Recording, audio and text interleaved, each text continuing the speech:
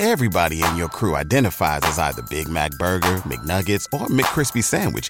But you're the Filet-O-Fish Sandwich all day. That crispy fish, that savory tartar sauce, that melty cheese, that pillowy bun. Yeah, you get it. Every time. And if you love the Filet-O-Fish, right now you can catch two of the classics you love for just $6. Limited time only. Price and participation may vary. Cannot be combined with any other offer. Single item at regular price. Ba-da-ba-ba-ba. No te hagas la mártir. Tienes que venir. Neil me ha dicho cuánto tequila puedes llegar a beber. Quiero verlo con mis propios ojos, continuó Eric. Neil y yo lo habíamos pasado muy bien en Grecia el año anterior. Y habíamos bebido demasiado tequila entre cruceros. Pasar una noche de juerga con Neil era diversión garantizada, y las palabras de mi padre para que me dedicara algo de tiempo a mí misma resonaban en mis oídos. Tal vez debería ir, pero la cuestión era que no quería. Me pasé la mano por el cuerpo. De todos modos, no estoy vestida para ello. Y debería quedarme por si Hayden necesita algo.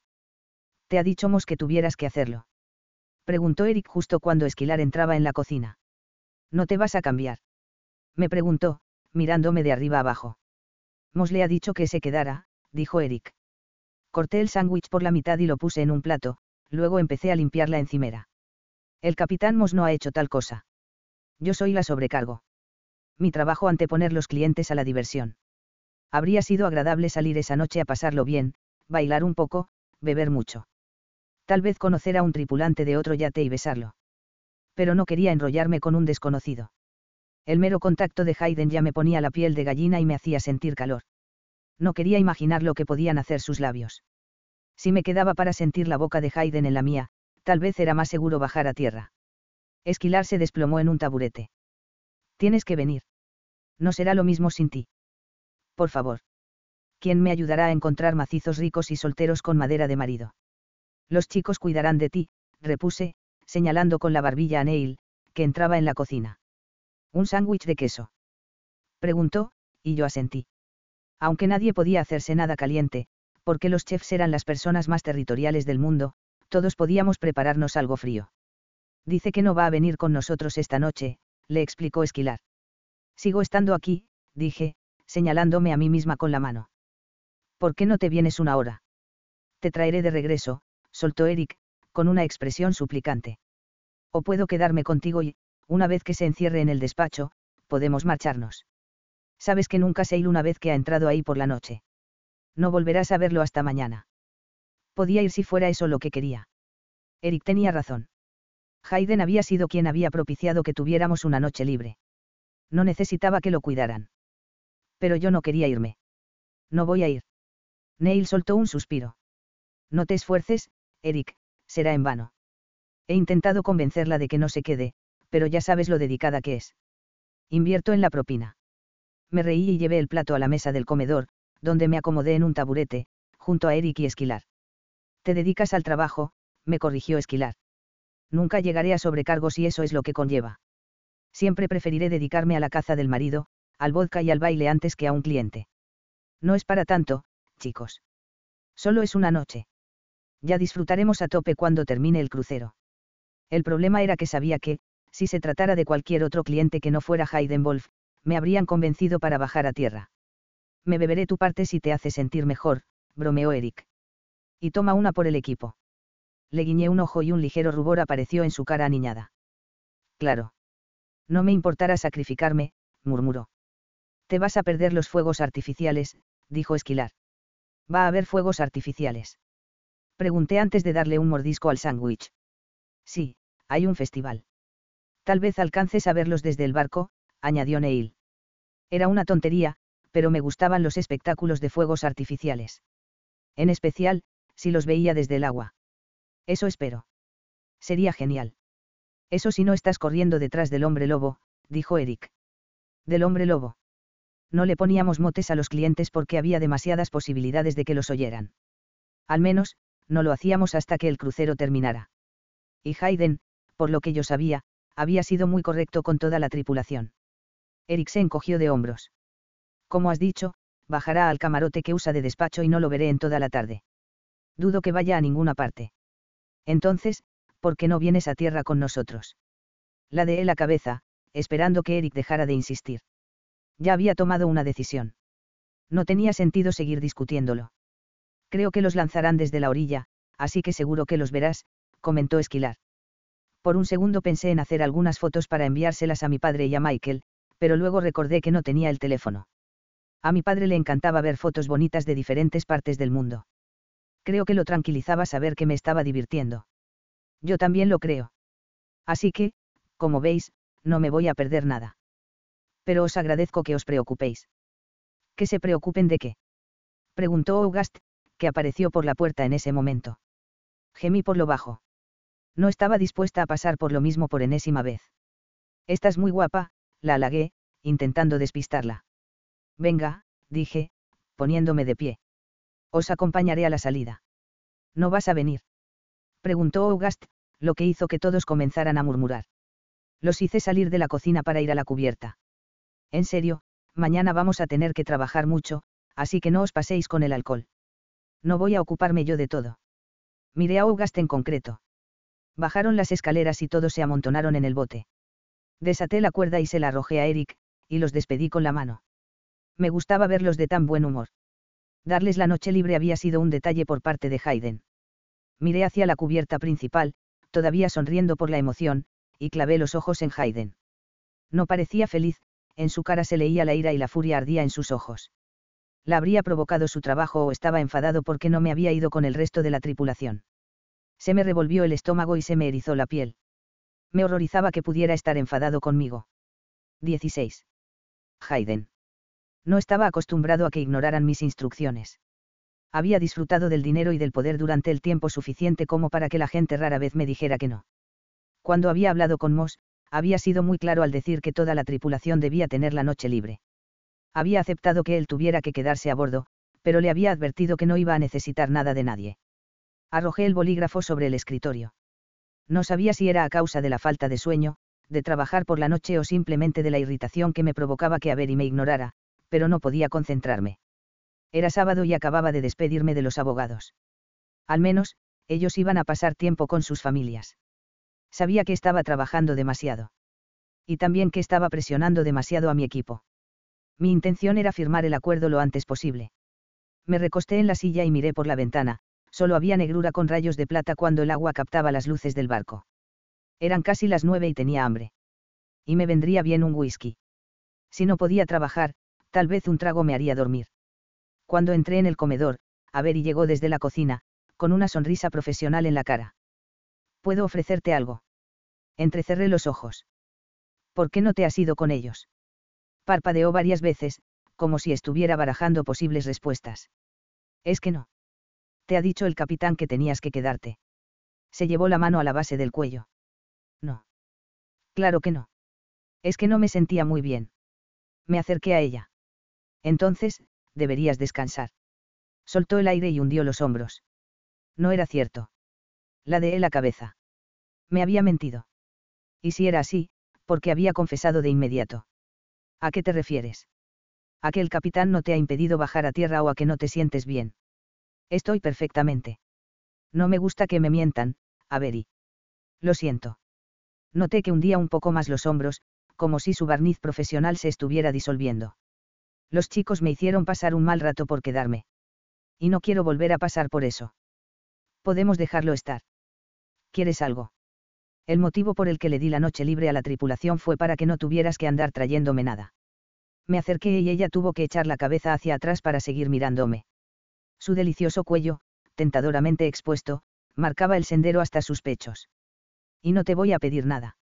Dime por qué no has bajado a tierra. Es que. No lo sé. Es solo que. Se ruborizó, y me di cuenta. Estaba avergonzada porque había querido quedarse. No estaba seguro de si era por la atracción que sentía por mí o si había sido su trabajo lo que la retenía a bordo esa noche. Tengo hambre, dije, y mi voz fue medio susurro, medio gruñido. Tenía ganas de probarla a ella. Abrió los ojos de par en par y agitó los párpados llena de confusión antes de jadear. Te traeré algo. Se dio la vuelta y se dirigió de nuevo al interior. Estuve a una décima de segundo de estrecharla entre mis brazos y explorar su educada boca. Si no se hubiera escabullido, no habría podido contenerme. Tal vez por eso había desaparecido en el interior. Y algo la había retenido allí. La seguí hasta la cocina y observé cómo se movía por ella, apoyado en el marco de la puerta. Trabajó con rapidez, destapando fuentes con diversas carnes, quesos, encurtidos, pan, fruta, que luego reordenó con cuidado porque debió de considerar que no estaban perfectos. Luego cogió 2 platos, sonrió y señaló la puerta con la cabeza. ¿Puedo llevarlos yo? Agarré los platos, pero ella retrocedió. Por favor, es mi tarea. Es lo que hago. Lo que se me da bien. ¿Te apetece cenar fuera? Asentí y esperé a que se moviera. Vaciló, imaginé que porque esperaba que me fuera con ella, pero no lo hice. En cuanto la perdí de vista, cogí 2 bandejas más y subí las escaleras. Cuando me vio llegar, su expresión cambió. No estuve seguro de si era ira o dolor lo que podía ver en sus ojos. Solo trato de ayudar. No tiene sentido que hagas un viaje más mientras yo te sigo sin llevar nada. Quería decirle que servía para algo más que llevar platos, que estaba convencido de que se le podía dar bien todo lo que intentara. Apretó los labios, cogió los platos que llevaba y los dejó en la mesa. ¿Puedo pedirte amablemente que tomes asiento? Reprimí la sonrisa.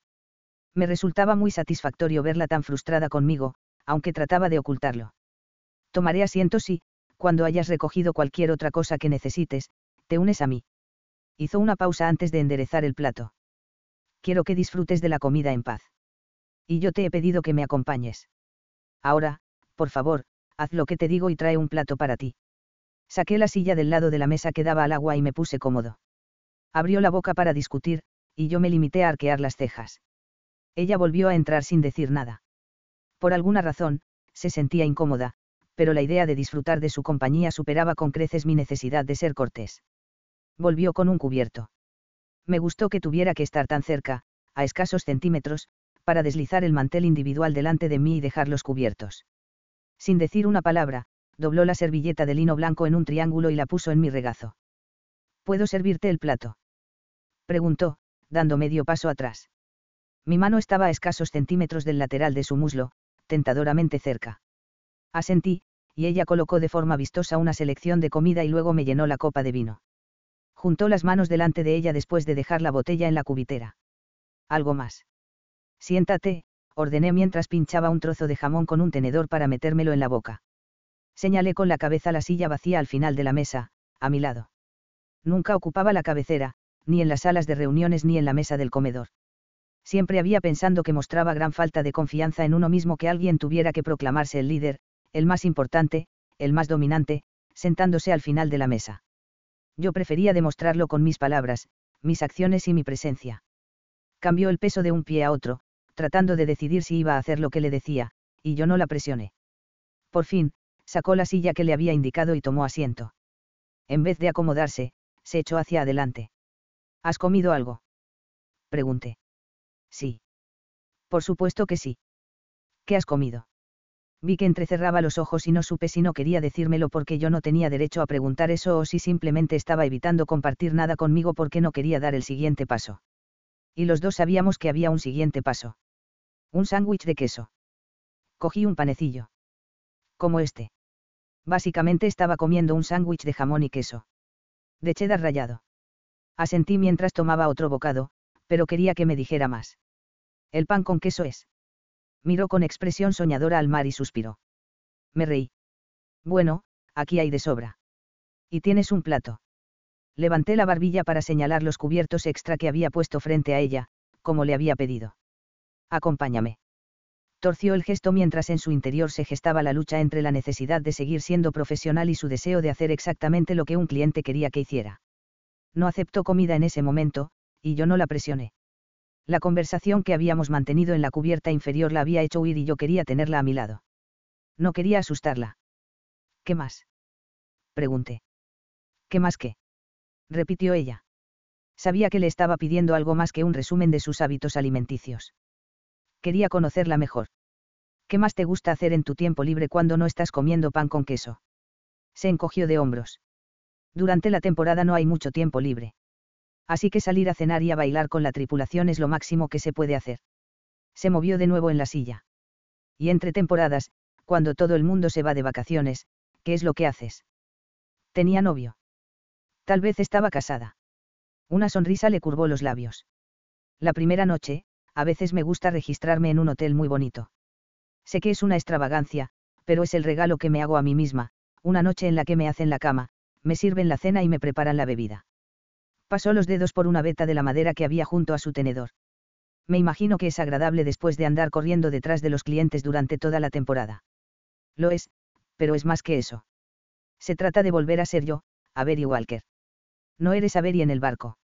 Se mordisqueó el labio mientras meditaba la respuesta. Me gustaban sus pausas, las reflexiones que hacía sobre lo que decía. Valoraba el esfuerzo de que pensara en lo que le había preguntado. Me miró desde su silla, adaptándose a la conversación entre nosotros. La tripulación de los yates es invisible, pero va incluida en el alquiler. Nos mimetizamos con el entorno. Por lo general, los clientes no son groseros, pero son clientes, ¿entiendes?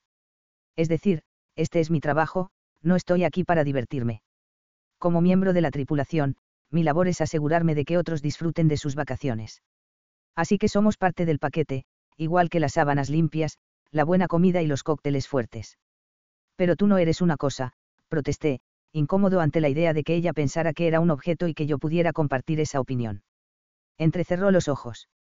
No exactamente, no, pero si hacemos bien nuestro trabajo, somos invisibles cuando hay que serlo y útiles cuando se requiere.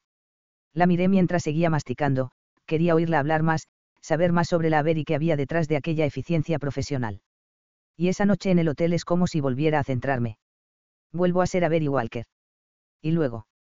Luego, regreso a Sacramento, California. Por alguna razón era difícil imaginarla en otro lugar que no fuera ese yate. Y vuelves a ser invisible en casa. ¿Por qué necesitaba esa noche sola? ¿A quién pertenecía que hacía que no fuera vibrante y auténtica cuando dormía en su propia cama? No, soltó ella, demasiado rápido. No he querido decir eso. Alargó la mano para coger un pepinillo de uno de los platos. Sonreí, se estaba relajando. Me gusta estar en casa. Es menos. Se miró el regazo y luego se encogió de hombros. ¿Vive sola? Negó con la cabeza, y noté que el pulso se me aceleraba en el cuello. No, con mi padre. Y con mi hermano. Solo voy allí un par de meses al año, así que no tiene sentido tener un hogar propio. Por la forma en que lo dijo, parecía una respuesta ensayada. No supe si lo había dicho muchas veces en voz alta o solo en su propia mente. De todas formas, es lo mejor, me gusta pasar todo el tiempo posible con ellos cuando vuelvo. Ante su respuesta, mi pulso se sosegó de nuevo. No estaba casada ni había mencionado a un novio. La gente que miraba desde la orilla no podía ver lo mucho que Avery y yo teníamos en común en el aspecto profesional. Ella trabajaba mucho, estaba orgullosa de lo que hacía y se afanaba más de lo que cualquier persona razonable podía esperar. No se merecía ser invisible. Aunque tampoco podía imaginarme a mí mismo sin reparar en ella. Quería saber más de la mujer con la que había visto el amanecer, con el pelo suelto y su cálida sorpresa. Me atraía a pesar de hacer todo lo posible por ser invisible pero estar disponible para mí. Quería saberlo todo, conocer a la mujer real, no a la sombra que siempre estaba cerca por si necesitaba algo. ¿Qué edad tiene tu hermano? Es un año más joven que yo. Le calculaba unos 25 años, aunque suponía que iba a tener el mismo aspecto durante la próxima década. Poseía un tipo de belleza atemporal, cintura pequeña, pómulos altos y culo perfecto. Tiene 25 años. Esa era la edad que te echaba. Sonrió. Has estado cerca. Yo tengo 32 años, informé. Quería que aquella fuera una conversación en la que participáramos los dos, pero supuse que no se iba a sentir cómoda haciéndome preguntas. Lo sé, dijo, metiéndose otro pepinillo en la boca. Te busqué en Google cuando fui a tierra la primera vez. ¿En serio? ¿Qué te ha dicho Google sobre mí? Se sirvió un vaso de agua de la botella de San Pellegrino que había sobre la mesa y que yo no había tocado. No mucho, por desgracia. Se recostó en la silla, actuando por primera vez como si fuera a quedarse más que unos segundos, y sonrió. Era más la sonrisa de Avery Walker que la de la sobrecargo de la cina. Intento controlar lo que publican de mí, dije. Vaya sorpresa. Su expresión era burlona. Lo cierto es que me gusta personalizar la experiencia de cada cliente, ¿sabes? Se me ocurrió que podría encontrar algo de utilidad. Rellené la hoja de preferencias porque tú me lo pediste. Probablemente habría ignorado a cualquier otra persona. Pero ella me había llamado la atención, me había demostrado que, al no colaborar, estaba siendo un grano en el culo. Y eso lo respetaba. No esperaba servilismo de la gente que me rodeaba, pero cuanto más éxito tenía, más grande era la brecha que me separaba de los que estaban a mi alrededor. No debería haberlo hecho. No sé qué me pasó. Debería haber aceptado que no habría ninguna hoja de preferencias. Me gustó que insistieras. Nuestros ojos se encontraron y ella no respondió. Por fin, apartó la vista y miró por encima de las oscuras olas que golpeaban el casco del yate. La tripulación lo agradeció. Como se diría en Inglaterra, estábamos profundamente consternados por no tener información. No estoy seguro de que nadie diga eso en Inglaterra, salvo, quizá, en una novela de Jane Austen. Se rió. Ya me imagino. No soy exigente con esas cosas. Arrugó la nariz de la manera más adorable del mundo, y no pude evitar sonreír ante su expresión. Creo que, si fuera rica, querría las cosas que me gustan. Si no, ¿qué sentido tendría? Estoy de acuerdo, pero me da igual qué agua bebo o en qué sábanas duermo. ¿Por qué? Se echó hacia adelante y apoyó la barbilla en las dos manos. No pude evitar fijarme en la forma en que el movimiento apretaba sus pechos contra el polo. Mi polla dio un salto, y parpadeé para obligarme a volver a nuestra conversación. Porque eso no es lo que importa. Tenemos que centrarnos en las cosas importantes, como las personas. Y tú me lo recordaste. Sus pestañas se movieron casi a cámara lenta al parpadear, como si yo hubiera dicho algo profundo a lo que tuviera que darle importancia y asimilarlo. Maldita sea, mi polla tenía que tener más control sobre sí misma. Pero el color rosado de sus mejillas, los mechones de pelo que se habían escapado de la coleta. Quería más de esa Avery. Coloqué en el plato el cuchillo y el tenedor y me recosté en el respaldo. Hablar con Avery era mucho más satisfactorio que la comida. Tampoco estoy en un tugurio. Miré a mi alrededor, señalando el barco. Se rió. Supongo que no. Consultó el reloj. Son casi las 9. Va a haber fuegos artificiales en la costa. Desde aquí deberían verse, pero la vista será mejor desde la cubierta superior. Por la forma en que se le iluminaron los ojos, no quería únicamente que yo viera los fuegos artificiales porque era un cliente, sino que los esperaba con ansia. ¿Has terminado? Apartó la silla y alargó la mano para coger el plato cuando asentí. No quería que me sirviera. No esa noche. Quería animarla a verme como un hombre y no como un cliente. Permíteme. Se supone que tienes la noche libre. Cerró los ojos y negó con la cabeza. Por favor, no lo hagas. Eso me haría sentir muy incómoda. Eso era lo último que quería, pero tampoco me gustaba que fuera invisible. Te propongo un trato, sugerí. Puso los ojos en blanco. ¿Te gustan los tratos? Me dedico a eso. Si te parece, iré a la cubierta superior y te dejaré ocuparte de esto si me acompañas luego con una botella de champán y 2 copas. No bebemos en los yates, balbució, casi antes de que yo terminara la frase. Pues durante 1 hora será como si no formaras parte de la tripulación. De todos modos, tenías la noche libre. Cambió el peso de una pierna a otra. No sé. Oteó el horizonte como si buscara algo allí que pudiera resolver su conflicto interno. Sabía que ella notaba la atracción que había entre nosotros. Comenzaba a distinguir cuándo estaba siendo educada y cuándo estaba siendo ella misma, y estaba convencido de que quería decir que sí. Sin embargo, la retenían su dedicación y su sentido del deber. ¿Acaso no es tu trabajo cumplir con la petición de un cliente? No debería abusar de mi poder, y si no hubiera pensando que Avery y sus grandes ojos marrones querían continuar nuestra conversación con una copa de champán, no la habría presionado. Pero quería. Había percibido la forma en que su cuerpo se estremecía en las pocas ocasiones en las que la había tocado, incluso la forma en que sus mejillas se sonrosaban cuando le sonreía. Podía sentir la química entre nosotros por mucho que intentara ocultarla. No todas, respondió ella. Tienes razón. Una vez más, ella me había hecho claudicar y la deseaba más por ello.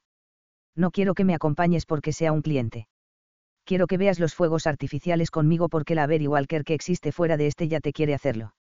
Avery. Sería más fácil si no quisiera estar con Hayden. Si otro cliente me hubiera pedido que viera los fuegos artificiales con él, probablemente no me habría resistido tanto. Los clientes achispados a menudo nos animaban a unirnos a su diversión, y sonreíamos y nos poníamos a bailar con ellos, cantábamos en el karaoke o hacíamos cola para los chupitos. Pero me resistía a aceptar la invitación de Hayden, aunque fuera un poco, porque sabía que quería más de nuestro encuentro de lo que aparentaba. No había duda de que Hayden Wolf era muy atractivo físicamente, pero cuanto más lo conocía, más me gustaba y lo admiraba. Me encantaba desde que no fuera tan orgulloso como para no aceptar consejos sobre su trato y estuviera dispuesto a admitirlo hasta la forma en que utilizaba una fotografía familiar como marcador. La atracción que sentía por él era, inusual, peligrosa, aterradora. Solté el paño, lo dejé caer sobre el hielo y recogí la cubitera para apoyármela en la cadera. Cogí las 2 copas de champán que había puesto en la encimera y me dirigí a la cubierta superior. Me había resistido porque aquella línea transparente pero muy clara entre la tripulación y los clientes que siempre existía, incluso cuando bailábamos y cantábamos con ellos, se disolvía cuando estaba con Hayden. Quería que me contara cosas que los clientes no debían contarle a la tripulación, cosas personales sobre su familia y su vida. Quería que me mirara y pensara que era hermosa. Quería olvidar que yo pertenecía a la tripulación y que me pagaban por servirle. Y, más que nada, no quería unirme a Hayden y sentirme luego decepcionada porque la barrera entre nosotros desapareciera para mí, pero se mantuviera en su lugar para él. Aún así, había perdido la batalla. Quería complacerlo, me sentía un poco ebria ante la atención que me dedicaba ese hombre rico y encantador, tan diferente a cualquier otro que hubiera conocido de su posición. Pero, aún más, lo quería para mí. Nunca había sentido una atracción tan fuerte por nadie y no estaba dispuesta a renunciar. Nunca hacía nada malo. Siempre me había preocupado por mi familia y mi trabajo, pero en ese momento solo quería disfrutar de unos minutos más sintiéndome especial por cómo Hayden me miraba, fascinado. Cuando subí a la cubierta superior, Hayden estaba contemplando el mar. Su camisa de lino blanco ondulaba con la brisa y amenazaba con levantarse para dejar al descubierto su cuerpo duro y bronceado. Se giró al oírme dejar la cubitera y se acercó a mí. Son casi las 9, comentó mientras sacaba la botella del hielo. Luego quitó el papel de aluminio y el corcho. No tenía sentido decirle yo podía hacerlo, algo había cambiado. Me había pedido que me uniera a él siendo Avery Walker, no la sobrecargo, y eso era en ese momento. Mientras permanecíamos en silencio en la oscuridad, la tenue luz anaranjada de las lámparas exteriores y el calor que quedaba del día hacían que el exterior pareciera el interior. Hayden descorchó la botella como un profesional y llenó las 2 copas. Me entregó una y levantó la suya. Por ti, Avery Walker. No podía hacer un brindis por mí, parecía poco correcto. No me gustaba ser objeto de los brindis. Esperemos que los fuegos artificiales sean buenos, repuse, levantando mi copa. Negó con la cabeza y no supe si era porque había ignorado su brindis o por las expectativas que ponía en el espectáculo de la orilla. Alargando el brazo, me guió hacia babor, el lado más cercano a la costa. Ya es un lugar precioso sin fuegos artificiales. Y cuando lo miré, me estaba contemplando a mí. Mi corazón se aceleró ante su atención y sus posibles intenciones. Y diferente del sur de Francia, ¿verdad? Solo está a unos pocos kilómetros, pero se nota que es otro país. Asintió. ¿Sueles bajar a tierra a menudo? A Italia. No mucho. Acabas teniendo tiempo libre en el lugar donde te unes al siguiente crucero, que suele ser Saint-Tropez o Mónaco. La Riviera Francesa, principalmente. Pero me ofrezco como voluntaria para las excursiones a tierra durante los cruceros por la costa italiana. Ya sabes, por si los clientes necesitan algo. ¿Te gusta Italia? Balbucía, tratando de ocultar mi deseo por él. Mis ojos se clavaron en él. Quería ver su reacción, estudiarlo, saber qué estaba pensando. Sí. He estado en Milán por negocios innumerables veces. Y he veraneado en algunas villas de la Toscana. ¡Bum! El primero de los fuegos artificiales estalló en el cielo, un paraguas de color rosa brillante seguido de gotas de lluvia blancas que contrastaban con el fondo negro. Me volví hacia él. Me encantaba. Me devolvió la sonrisa y tuve que apartar la mirada, pues era demasiado intenso. ¡Bum! ¡Bum! ¡Bum! El cielo estalló en una lluvia de estrellas anaranjadas y azules como si estuviéramos en nuestra propia y alternativa bola de nieve. Me gusta tu sonrisa. Me volví hacia él y me di cuenta de que había tenido los ojos sobre mí todo el tiempo. Mi sonrisa. La sonrisa de Avery Walker. Es diferente a la sonrisa de la sobrecargo que normalmente me ofreces. Las dos son hermosas, pero prefiero esta. Boom. Boom. Boom. Boom. No estaba segura de si el ruido que me retumbaba en los oídos eran los fuegos artificiales o cada átomo de mi cuerpo atronando al unísono. Bajé la mirada a la copa, ocultando mi rubor. Otra ráfaga de luz centró de nuevo nuestra atención en el cielo y lo contemplamos durante unos minutos, en silencio. A Michael le encantaría ver esto, me dije a mí misma al ver cómo los colores surgían y se retiraban. Uno de mis primeros recuerdos eran los fuegos artificiales del 4 de julio con mis padres y Michael. Había echado de menos esa salida familiar anual desde que había empezado a navegar. Desde que mi madre se había ido. Michael. Es mi hermano. ¿Os lleváis bien? Preguntó. Aunque no debía, tomé mi primer sorbo de champán. Tenía que levantarme temprano al día siguiente, y probablemente iba a tener que ocuparme de las tareas de August y esquilar, porque iban a estar de resaca. Sí. Más o menos. No lo veía demasiado a menudo y, aunque hablaba con mi padre todos los días, Michael y yo no hablábamos ni nos relacionábamos mucho a menos que estuviera en casa. Pero te gustaría que viera estos fuegos artificiales. Solté el aire, bajando los hombros. Tuvo un accidente. Sufrió lesiones en la columna vertebral y en la cabeza. Ya no puede andar. Pero le encanta ver los deportes en la televisión, y esto le gustaría también. Deseé poder llevarlo allí, enseñarle lo hermoso que era ese lugar. Pero era poco probable que Michael saliera de Sacramento, y mucho menos de Estados Unidos. Lo siento, dijo Hayden, pasando los nudillos por mi mejilla como si fuera lo más natural del mundo. Negué con la cabeza y eché los hombros hacia atrás. Ocurrió hace 7 años. Y disfruta de una excelente atención médica. Mi padre y él comen demasiada pizza y ven demasiado la televisión.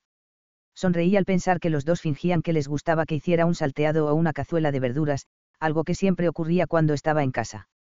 Por eso te gusta trabajar en el extranjero, para escapar de lo que pasa en casa. Era una pregunta personal, indiscreta e invasiva, pero quería responder. Me apoyé en la barandilla sujetando el tallo de la copa con ambas manos. No. Preferiría estar con mi familia.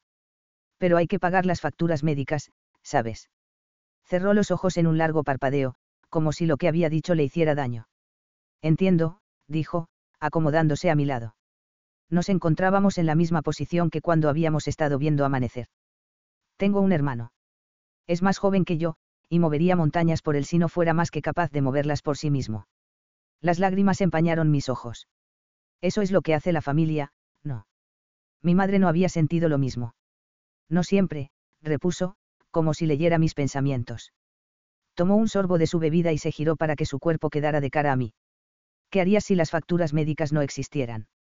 Hice una pausa, contemplando cómo el cielo estallaba en tonos verdes y morados. No pienso en eso. No tiene sentido. Al menos, intentaba no pensar en ello. No tenía opciones o elecciones. Michael quiere volver a caminar. Y estamos centrados en eso. Otro estampido resonó en el cielo, acompañado de otro brillo de color. Siempre tiene sentido albergar esperanzas y sueños, ambiciones, no. Seguí concentrada en el cielo. Quiero que Michael vuelva a caminar. Si pudiera lograrlo, si mi trabajo consiguiera que ocurriera, todos mis sueños se habrían hecho realidad. Mi hermano estuvo en las fuerzas especiales, comentó Hayden unos minutos más tarde, y lo miré, no quería perderme ni una palabra que dijera. Había supuesto que su hermano sería abogado o médico. Los militares parecían muy ajenos a Hayden y a lo que él hacía, pero eso explicaba el corte de pelo que llevaba en la fotografía que había visto. En el SIS.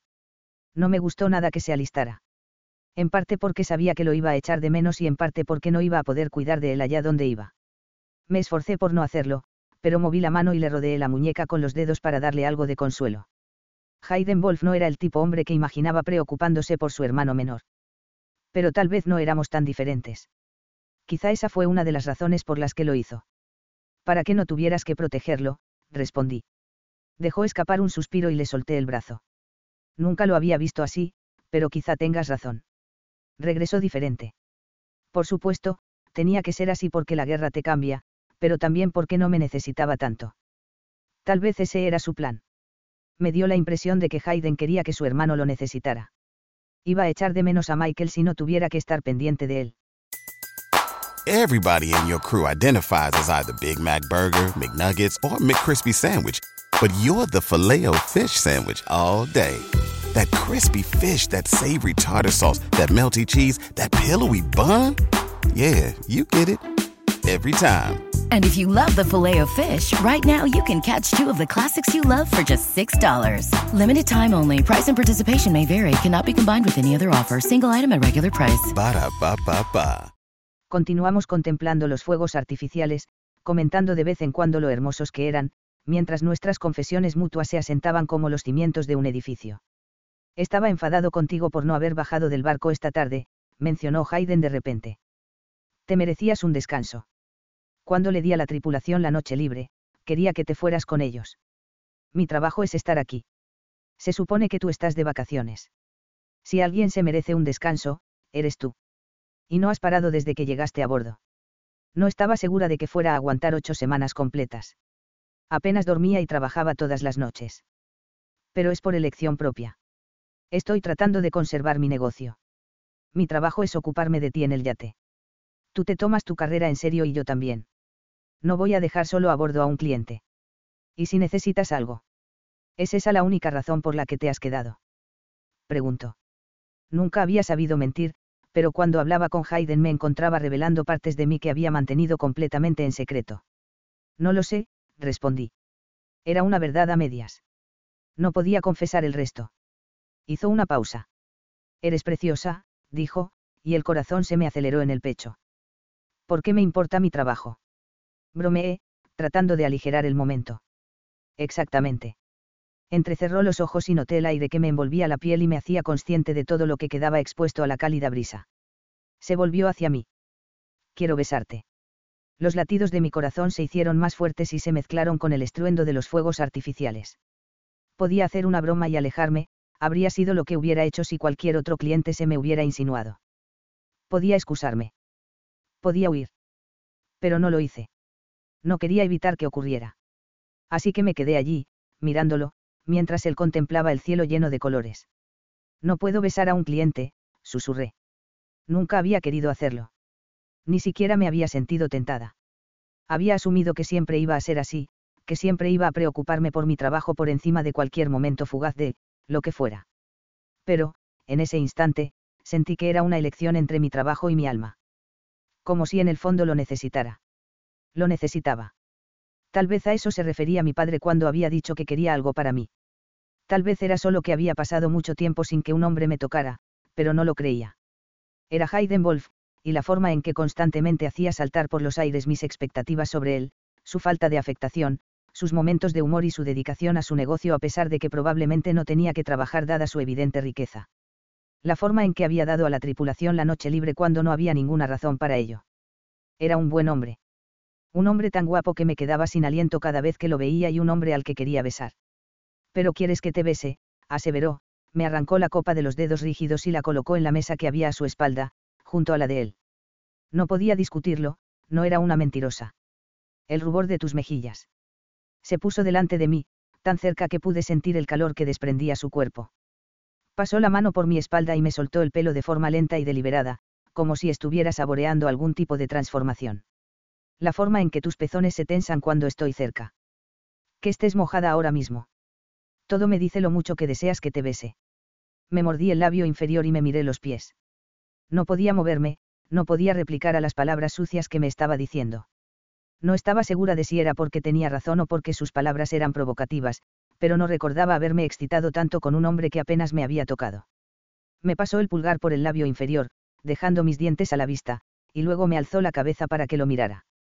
Clavó los ojos en los míos como si se estuviera comunicando conmigo, diciéndome que se podía detenerse si yo se lo pedía. Pero no lo hice. Quería olvidar que él era un cliente y yo la sobrecargo. Quería olvidar que estaba arriesgando mi trabajo en ese preciso momento. Quería que me besara. Se adelantó y sus muslos rozaron mis caderas mientras me cogía la cara entre sus manos y me pasaba los pulgares por los pómulos. Me desplomé contra su cuerpo, necesitaba más de él, estaba desesperada por sentir su boca en la mía. Suspiró y cerró los párpados de forma perezosa antes de besarme.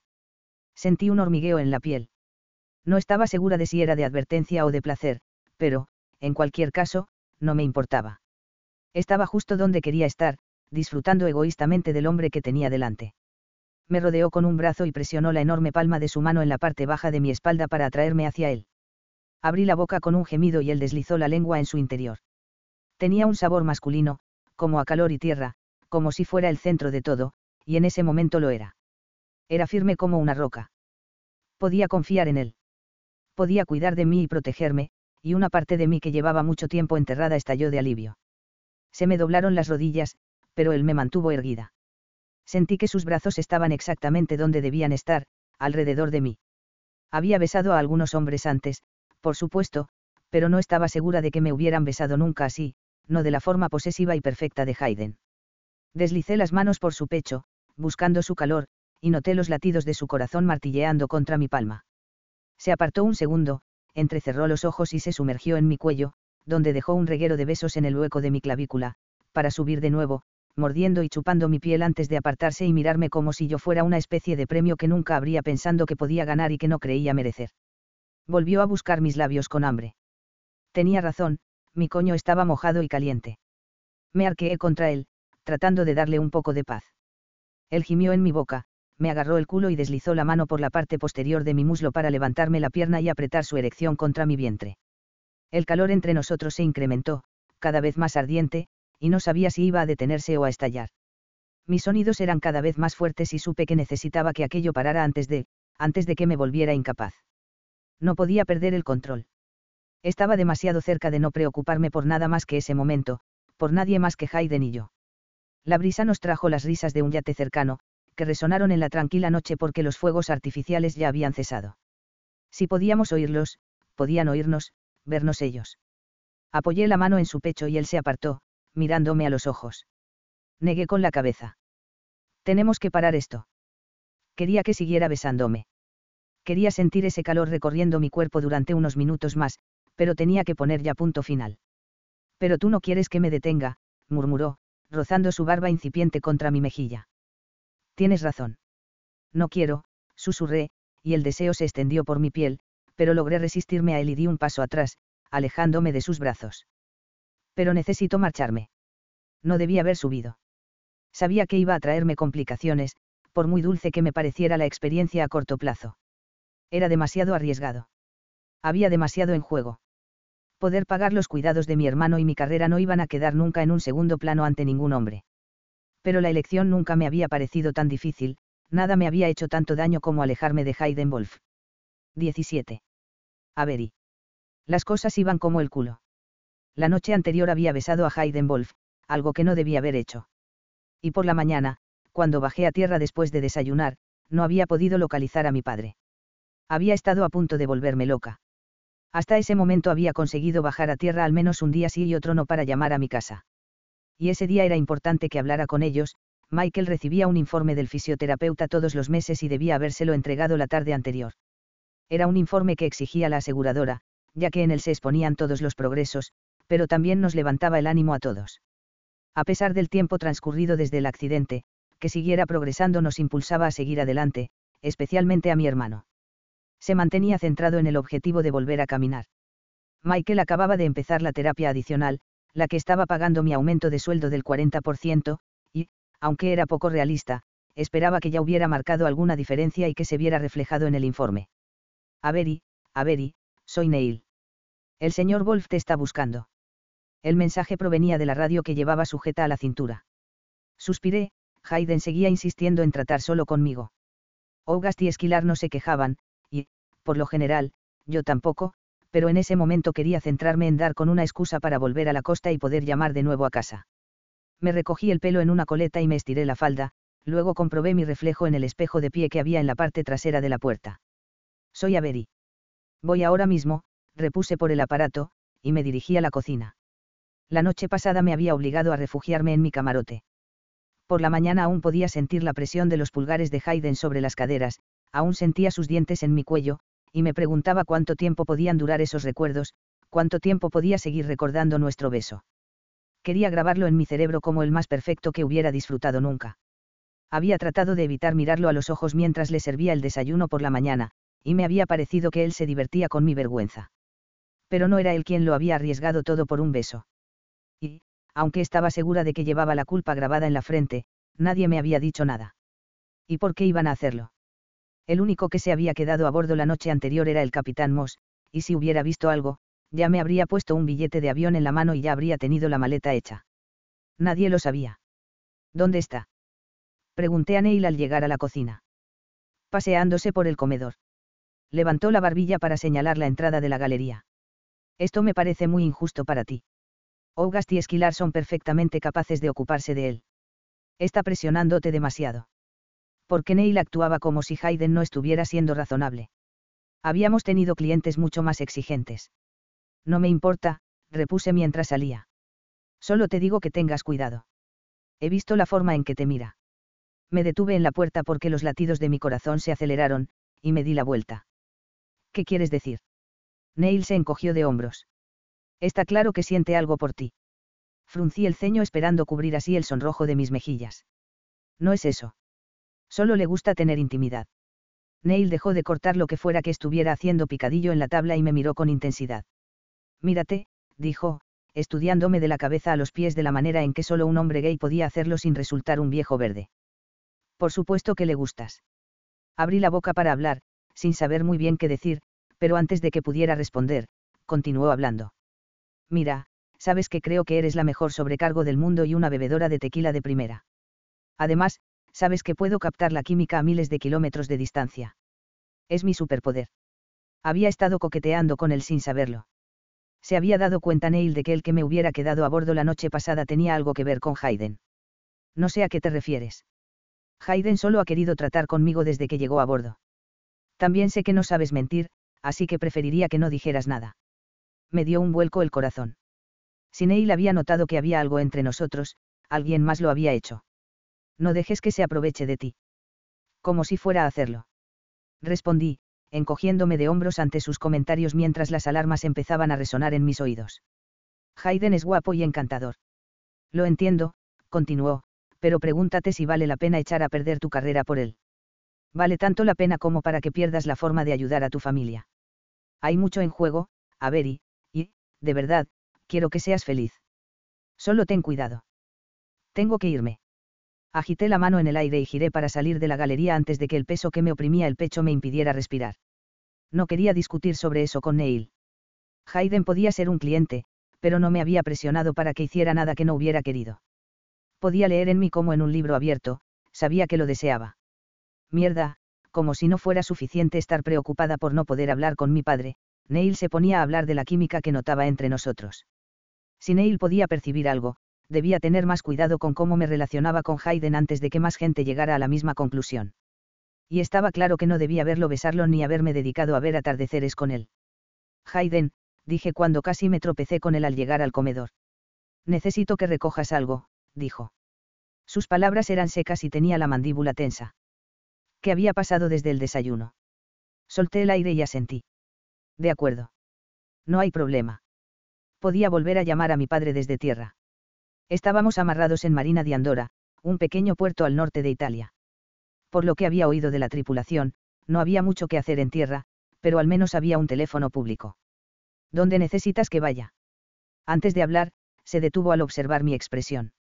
Desvié la mirada, desconcertada por su capacidad para notar que me pasaba algo. No quería que viera lo mucho que me había afectado lo ocurrido la noche anterior.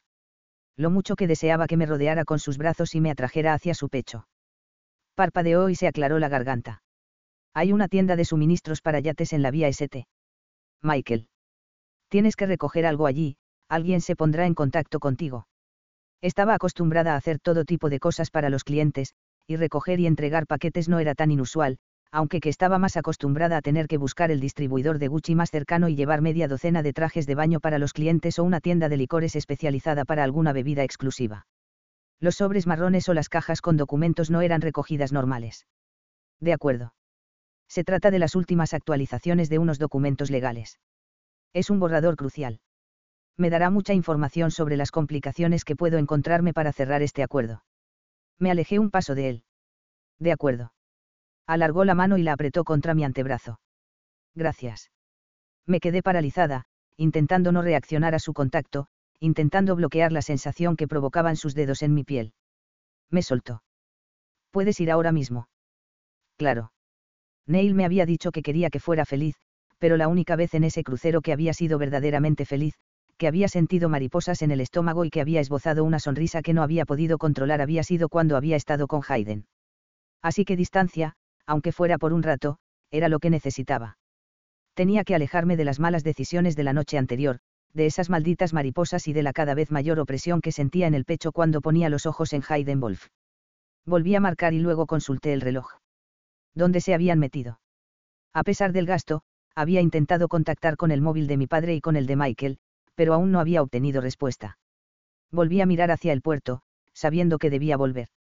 Hayden estaba desesperado por tener en sus manos lo que fuera que hubiera en el sobre que me había entregado una mujer en la tienda de suministros para yates. Había sido la misma chica que me había dado el sobre en Saint-Tropez. Debía de estar siguiéndonos por la costa. No iba a volver al yate sin haber hablado con mi padre, podían pasar fácilmente otros 2 días antes de que tuviera la oportunidad de volver a intentar hablar con él. Cuando saltó el contestador de casa, colgué. Ya había dejado 3 mensajes. Busqué en el bolso y saqué una libreta de direcciones. Por suerte, todavía utilizaba aquella pequeña agenda rosa que me habían regalado en mi 8º cumpleaños para anotar todos los números de teléfono importantes. Gracias a ella no había tenido que recurrir a los números que tenía grabados en la agenda del móvil. Llamé a mi tía.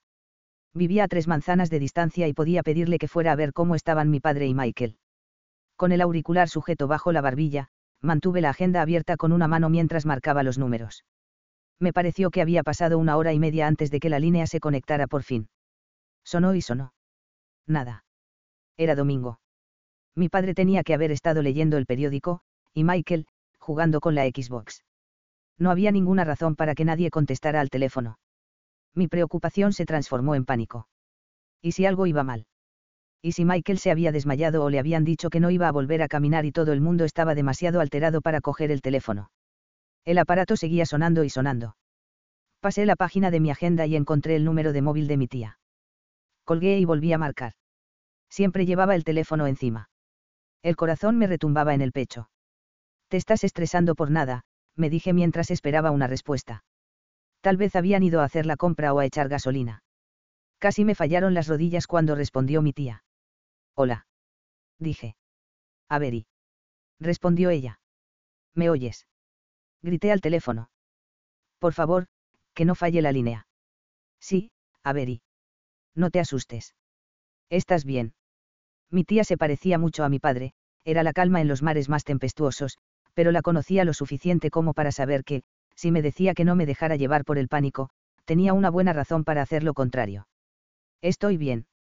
¿Por qué no debo asustarme?». Contuve la respiración, sin querer hacer ruido para que no tuviera que repetirlo. «Estamos en el hospital. Es por tu padre». Di 2 pasos hacia atrás y casi dejé caer el receptor. «¿Qué ha pasado?». «Hayden». «¿Por qué tardaba tanto?». Me metí las manos en los bolsillos mientras paseaba por la cubierta principal. «Esquilar», la llamé justo cuando volvía a atravesar las puertas automáticas después de recoger en silencio el vaso vacío junto a la tumbona. Se giró, con una enorme sonrisa en la cara. «Le traigo otro». «Tal vez algo de picar». Probablemente se sorprendió de que le hablara. Avery había hecho todo lo posible para ser el único miembro de su equipo con el que tenía que relacionarme, que era exactamente lo que yo quería. Quizá le había pedido demasiado. «Hay unos prismáticos a bordo». Quería ver si estaba de regreso. Tal vez el motor del bote había tenido alguna avería y Eric estaba tratando de arreglarla. «Por supuesto. Voy a por ellos». Miré la costa, intentando descubrir dónde había atracado el bote, pero quedaba demasiado lejos. Quería tener los documentos en mis manos, y no poder revisar el correo y que Avery no apareciera me estaban volviendo loco. Lo que estaba tardando en llegar era mi futuro. «Aquí tiene», dijo Esquilar cuando regresó. Dejó 2 prismáticos sobre la mesa auxiliar, uno más grande que el otro. «Enfocan automáticamente, pero avíseme si necesita ayuda». «Gracias. De hecho, ¿podría traerme un vaso de agua, por favor?». Su sonrisa se amplió como si acabara de ascenderla. Tal vez lo había hecho. Avery trabajaba sin descanso. Quizá había llegado el momento de que dejara que Esquilar asumiera parte de la carga. Que Avery estuviera todo el rato pendiente de mí no me parecía bien después de lo ocurrido la noche anterior. Cogí los prismáticos, enfoqué el puerto deportivo y divisé la embarcación con Eric al timón. Levanté un poco más los prismáticos y Avery Walker apareció en el encuadre. Llevaba el uniforme de yate y la falda caqui dejaba ver las piernas bronceadas hasta medio muslo, con el pelo recogido en una coleta y unas enormes gafas de sol parecía una estrella de cine. Eric alargó la mano para ayudarla a subir a bordo. Cuando se tocaron, me atravesó un relámpago de celos. Ese chico estaba enamorado de ella. Por supuesto que lo estaba. Avery era una diosa, elegante, equilibrada, sabia y amable, por no mencionar que era la mujer más hermosa que había visto jamás.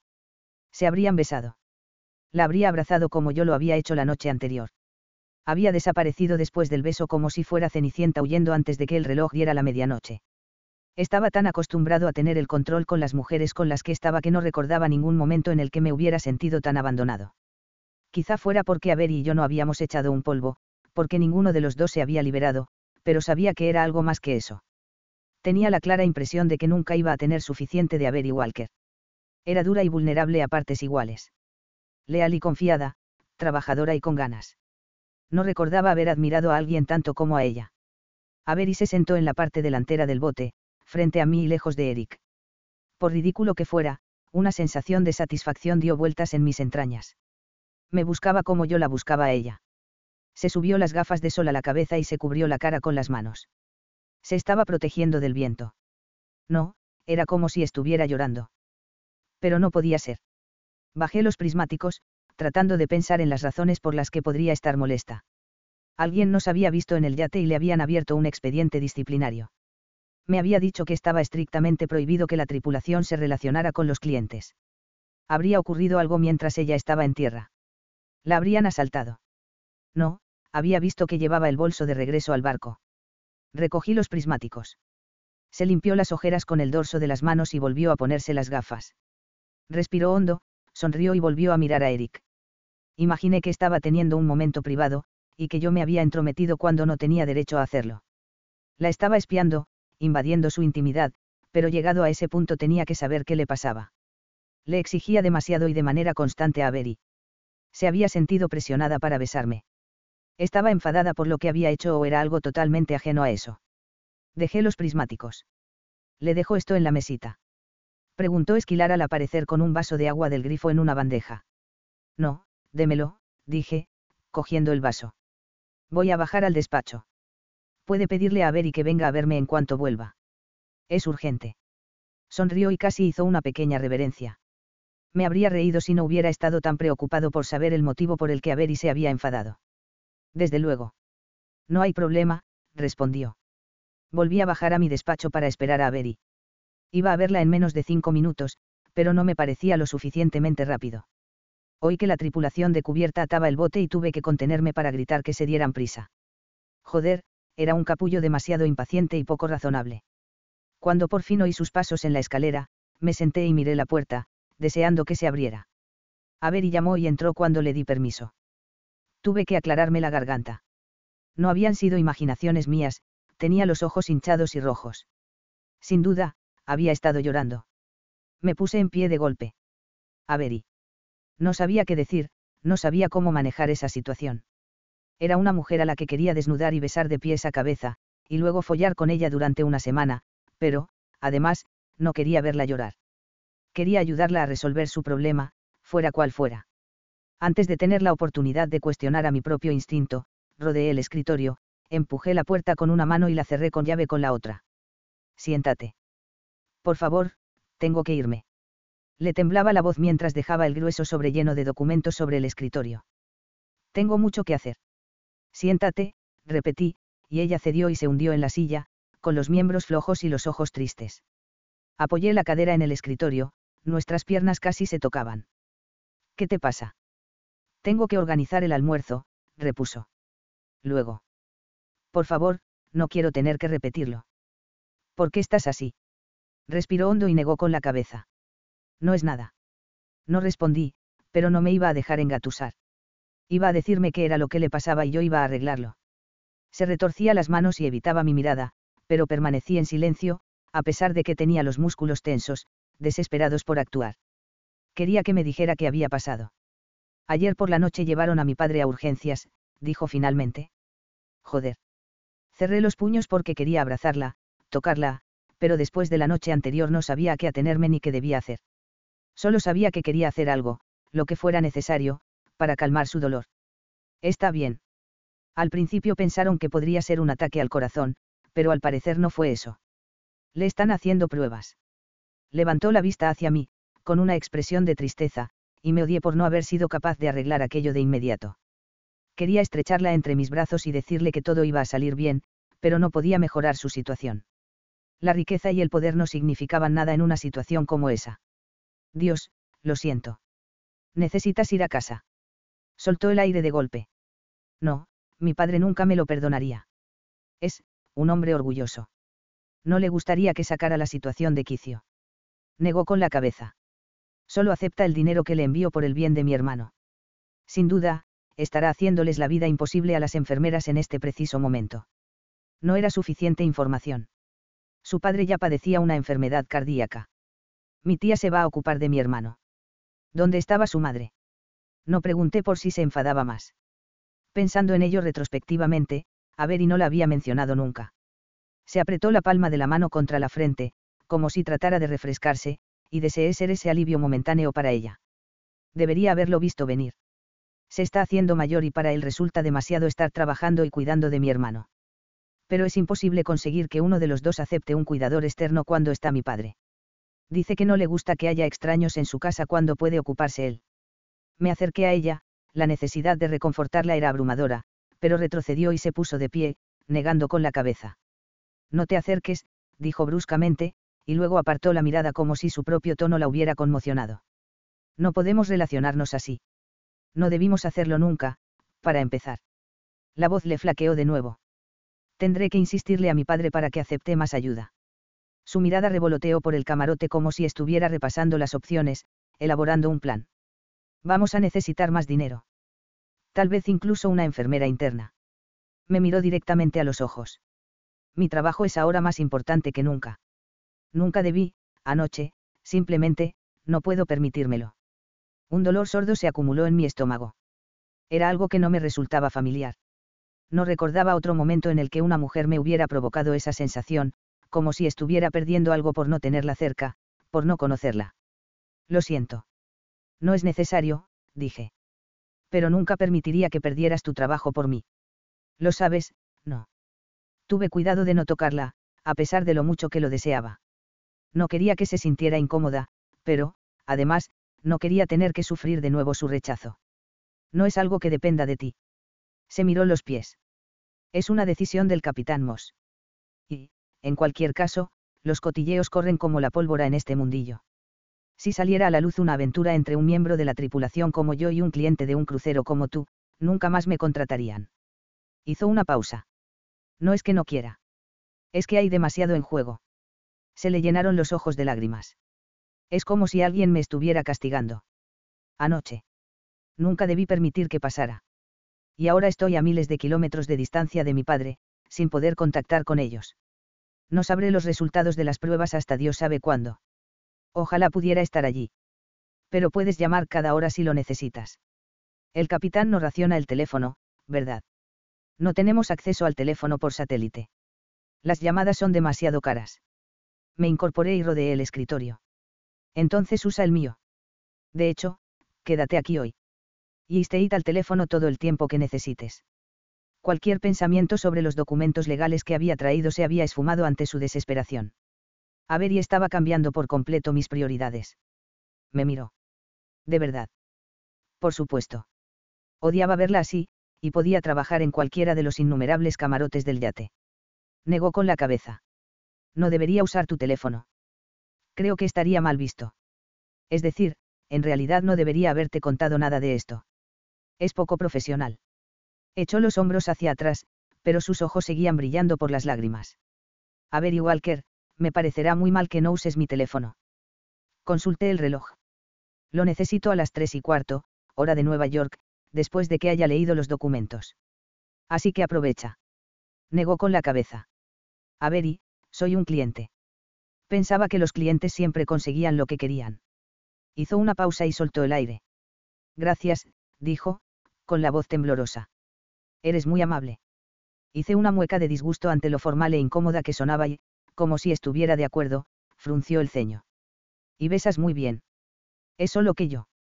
Negué con la cabeza y traté de contener la sonrisa. SHHH. No te sientas mal. Mi corazón está intacto. Me agaché, tratando de capturar su mirada, y ella asintió antes de alargar la mano para colocar la palma en mi hombro. Le pasé la mano por la espalda. Siéntate. Llama a tu tía. La guié alrededor de mi escritorio para que pudiera sentarse en mi silla. Necesito mantenerme ocupada, dijo. Pero no quiero que todo el mundo me pregunte qué me pasa. Pues quédate aquí. Si te preguntan, Diles que me estás ayudando a archivar unos documentos. No puedo creer que sufra una crisis con un cliente. Noté una molesta sensación en el estómago al oírla referirse a mí como un cliente. Es muy duro estar lejos de tu familia cuando pasa algo así, dije. Te sientes vulnerable. Lo entiendo. No hablaba a menudo de cosas personales. De hecho, no recordaba la última vez que había hablado con alguien que no estuviera relacionado con los negocios. Hablaba poco con las mujeres con las que me acostaba, solo lo suficiente para llevarlas a la cama y nunca de nada personal. Había descubierto que la mejor técnica de seducción era escuchar.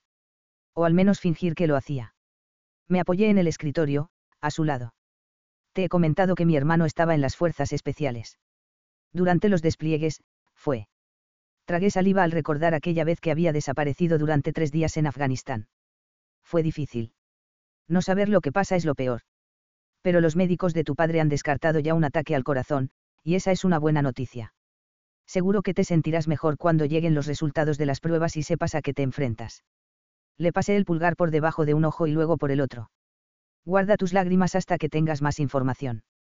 Era lo que le había dicho a mi madre cuando nos enteramos de que Landon había desaparecido. Durante los días que Landon había estado en paradero desconocido, mi principal emoción había sido la ira, no el miedo. Había estado enfadado con las Fuerzas Armadas. Me había sentido rabioso por su decisión de alistarse, por mi incapacidad para hacer algo. Las lágrimas de mi madre habían representado una falta de esperanza, así que había convertido mi miedo en ira. ¿Quieres que llame al hospital para ver si puedo acelerar las cosas? Pregunté. No, pero gracias. Mi tía es una leona. Estará encima de los médicos, no les permitirá ni respirar. Pero te lo agradezco. Me puse de pie, dispuesto a dejarla en paz. Si puedo ocuparme de algo, dímelo. Jadeó. No, soy yo la que tiene que ocuparse de ti. Pero. A ver y. Le advertí mientras ponía las manos en los brazos de la silla como si estuviera a punto de levantarse. Quédate ahí. Ya le he dicho a Esquilar que me traiga agua. ¿En serio? Sí, he sido demasiado exigente contigo. No me importa. Abrió los ojos de par en par por la sorpresa, su barniz profesional había desaparecido hacía tiempo. Me gusta estar ocupada. Quédate aquí. Ya soy mayorcito y puedo valerme por mí mismo. Además, el resto de la tripulación a bordo se apresurará a cumplir mis caprichos. Se rindió y se quedó sentada. Aunque no pudiera reparar todo lo que estaba mal, al menos podía proporcionarle la forma de estar en contacto con su casa. Esa mujer era la auténtica Avery Walker, repleta de emociones y amabilidad. Era una versión cruda y más sincera de la sobrecargo del yate. Las dos eran muy guapas, pero prefería con creces a esa otra. Era la mujer a la que había abrazado, besado y que aún estaba desesperado por devorar. Pero también era la mujer a la que quería proteger de la tristeza y del dolor. 18. Hayden. Marqué el número de Landon y percibí un rastro del perfume de Avery. Era más sexy y complejo de lo que indicaba su profesionalidad, dejaba entrever a la mujer que había debajo de la máscara. Negué con la cabeza, frustrado por la forma en que mis pensamientos se deslizaban cada vez más hacia ella. Ya tenía bastante en que pensar con Phoenix y la filtración en Wolf Enterprises, pero de alguna manera Avery se había instalado en mi mente día y noche. En los días transcurridos desde la noche de los fuegos artificiales y el beso, nuestra interacción había vuelto a ser la que era cuando había llegado al yate, cliente y sobrecargo. Tal vez eso era lo único que habíamos sido. Desde que se le habían escapado las lágrimas en mi despacho solo me había contado que su padre había sido dado de alta y que todo iba a salir bien. Me sentí aliviado, pero también decepcionado de que se hubiera apagado así. Me gustaba. Disfrutaba de su mente aguda y su corazón generoso, pero en esos momentos solo me mostraba a la sobrecargo del yate. ¿Alguna novedad? Le pregunté a mi hermano al contestar el teléfono. Las diligencias en Phoenix estaban descubriendo más oportunidades que problemas, los riesgos eran los esperados y las negociaciones del contrato, productivas. Llevaba casi 4 semanas en el yate y, si las cosas seguían así, iba a poder marcharme antes de tiempo. Pero antes de volver a la oficina, o de comprar Phoenix, quería saber quién me había estado traicionando y pasándole información a Cannon durante todos esos meses. Sí, estoy bien, gracias por preguntar. Ha sido un buen fin de semana, salí con una mujer el sábado y todo fue sobre ruedas, aunque para mi decepción no me acosté con ella, y el domingo jugué al lacrosse. ¿Al lacrosse? ¿Desde cuándo haces tal cosa? Ah, parece que sí te interesa mi vida más allá de si he encontrado o no al topo. En realidad no, pero si vas a exigir mi atención como un niño de 5 años, te complaceré un rato. Después de todo, eres mi hermano pequeño. Dios, eres idiota. Landon no quería compartir conmigo los detalles del fin de semana más de lo que yo quería oírlos, pero le gustaba hacerme creer que yo era el menos emotivo y el más tenso de los dos. Pero los dos sabíamos que era imposible que hiciera el trabajo que hacía si no fuera capaz de dejar de lado todo lo que no era importante. Teníamos eso en común. La mayor parte del tiempo, al menos. ¿Tienes algo sobre el topo? Landon suspiró. Nada. Parece que el que Anita recibiera el paquete de información no ha puesto a Cannon sobre aviso. Según mis datos, no han hecho ninguna oferta, ni siquiera han llamado por teléfono. Pero aún no hay datos sobre la procedencia de ese dinero adicional que tiene en su nueva cuenta bancaria. Habría tenido que sentirme más aliviado de lo que estaba. Anita era inteligente. Y si de verdad la filtración procedía de ella, lo que, incluso después de oír hablar de sus recién adquiridos ahorros, me parecía imposible, tenía que saber que, si era la única que conocía la empresa que yo quería comprar, no podía pasarle esa información a Cannon. Bien, ¿y qué pasa con el equipo financiero? El tesorero está limpio. Seguimos haciendo indagaciones con el interventor. Entonces, en realidad no hay ningún progreso. La idea de tener que volver al despacho sabiendo que alguien me estaba traicionando no me apetecía nada. Quería bajarme del yate con las cosas claras, no todavía bajo amenaza. Hemos eliminado gente, lo cual es útil, y otra cosa. Parece que ha habido un intento de robo en el edificio. ¿En mi planta o en el edificio? En el edificio. Bueno, eso pasa de vez en cuando. No estaban tratando de llegar a mí, ¿verdad? Es difícil de decir. Retiraron un panel de vidrio de las ventanas de la planta baja, pero salvo eso nadie ha informado de ningún daño o disturbio. La grabación de las cámaras de seguridad en la calle muestra a 2 hombres enmascarados entrando y saliendo, pero dentro del edificio las cámaras internas no han grabado nada. Estoy haciendo un seguimiento. Eso no podía estar relacionado con Cannon. Sobornar a alguien para obtener información era una cosa, pero un allanamiento. Parecía más propio de una banda criminal organizada. James Cannon era un cerdo, pero parecía un caballero. Tal vez estaba cambiando con la vejez. Podría no ser nada. Sin embargo, voy a registrar tu piso y vamos a comprobar si hay dispositivos de vigilancia. Dios, Landon. Es como si todo se estuviera saliendo de control. Debería llamar a la policía. Estoy en ello. Es probable que todo sean paranoias mías por lo que ese tipo le hizo a nuestro padre, pero no voy a correr ningún riesgo. No habíamos hablado demasiado de que James Cannon fuera el directivo al frente de Cannon. Era el hombre que había intentado destruir a mi padre y lo había conseguido en muchos aspectos. No necesitábamos volver a sacar el tema. Landon comprendía la gravedad de la situación.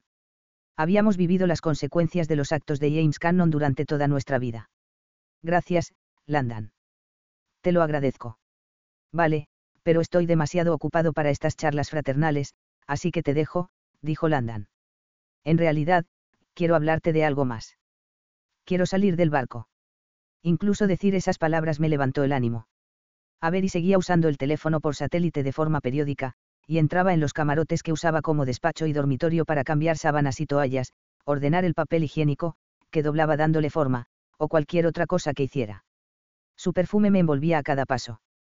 Dondequiera que mirara dentro del barco, había una sombra o un recuerdo de ella, una señal de que había estado allí y de que iba a volver pronto.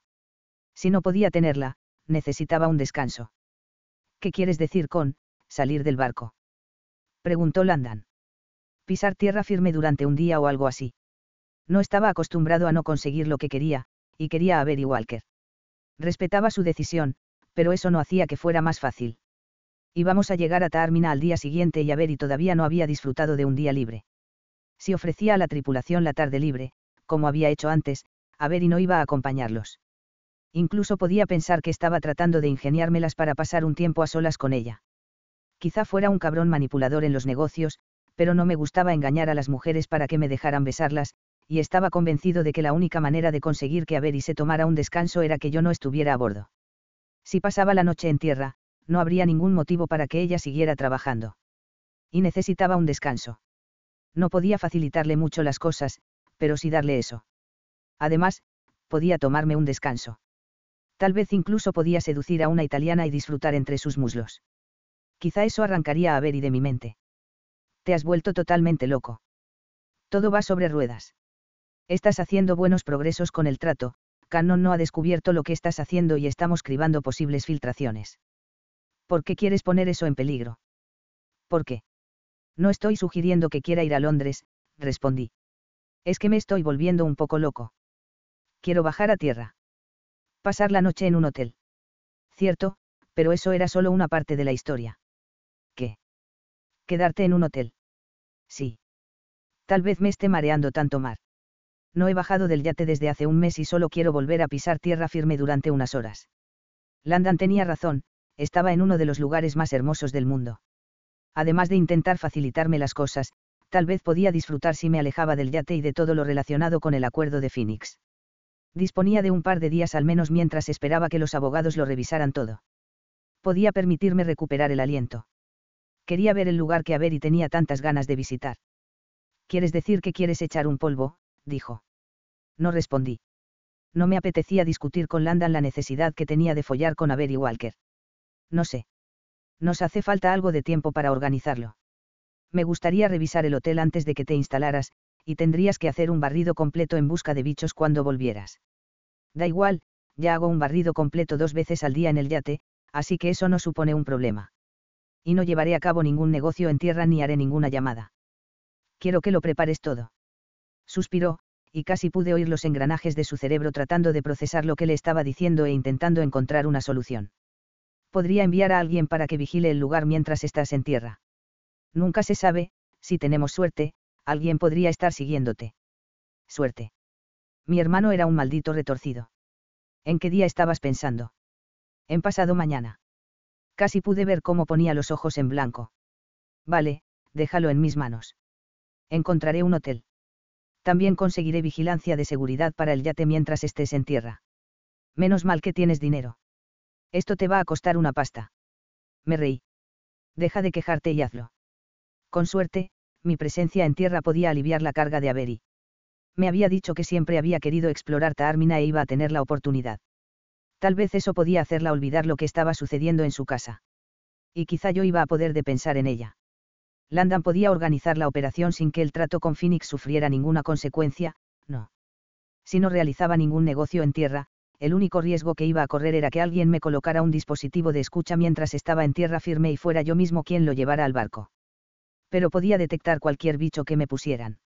No tenía por qué ser un problema, mi hermano pequeño no era de los que se callaban cuando pensaba que me comportaba como un idiota. Valía la pena pasar una noche fuera. Iba a poder distraerme y a hacer feliz a Avery. Y tampoco era que la felicidad de la sobrecargo de la cina entrara en MS planes en ese momento. Sin duda, no. Me estaba volviendo loco. Necesitaba encontrar otra cosa en la que pensar. 19. Avery. Nada me hacía más feliz que ver a mi padre gastando bromas sobre la defensa de los Sacramento Kings. Significaba que se sentía mejor. Y pude escucharlo gracias a la generosidad de Hayden, que me dejaba usar el teléfono por satélite. No podía haber sido más considerado ni haberse preocupado más. También había llamado a mi tía y entre las dos habíamos organizado el plan de cuidados adicionales para mi hermano de forma que mi padre estuviera un poco más liberado. Le habían diagnosticado fibrilación auricular y, aunque por lo que parecía era fácil de controlar con los medicamentos, yo quería que se tomara la vida con calma. A toda la tripulación, reunión dentro de 5 minutos, anunció el capitán a través de la radio que había dejado en la mesilla de noche. Gemí y me levanté de la cama. No solía ser bueno que se convocara a la tripulación de repente. Por lo general, significaba que había una queja grave o un cambio de planes inesperado. Si algo fuera mal, seguramente Hayden me lo habría dicho. Había empezado a pedirle algo a Esquilar de vez en cuando, pero no lo había visto interactuar de forma personal con nadie más que conmigo y me gustaba un poco que fuera así.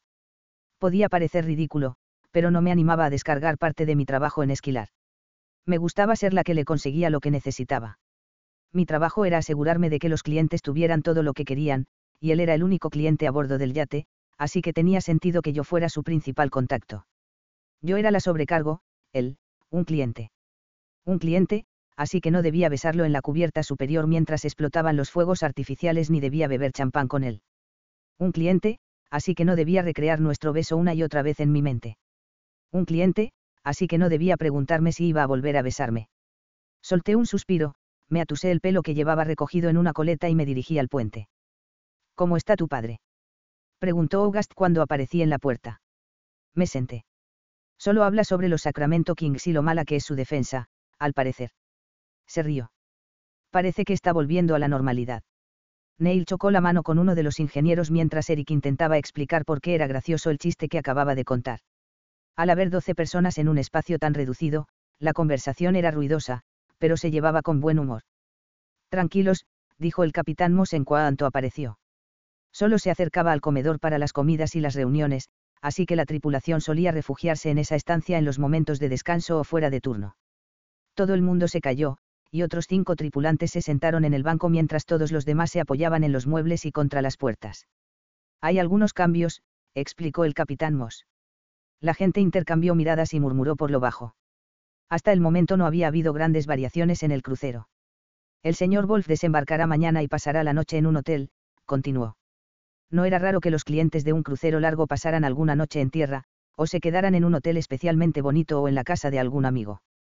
No era eso lo que me hacía palpitar el corazón en el pecho. Era que no entendía por qué Hayden no me había dicho nada.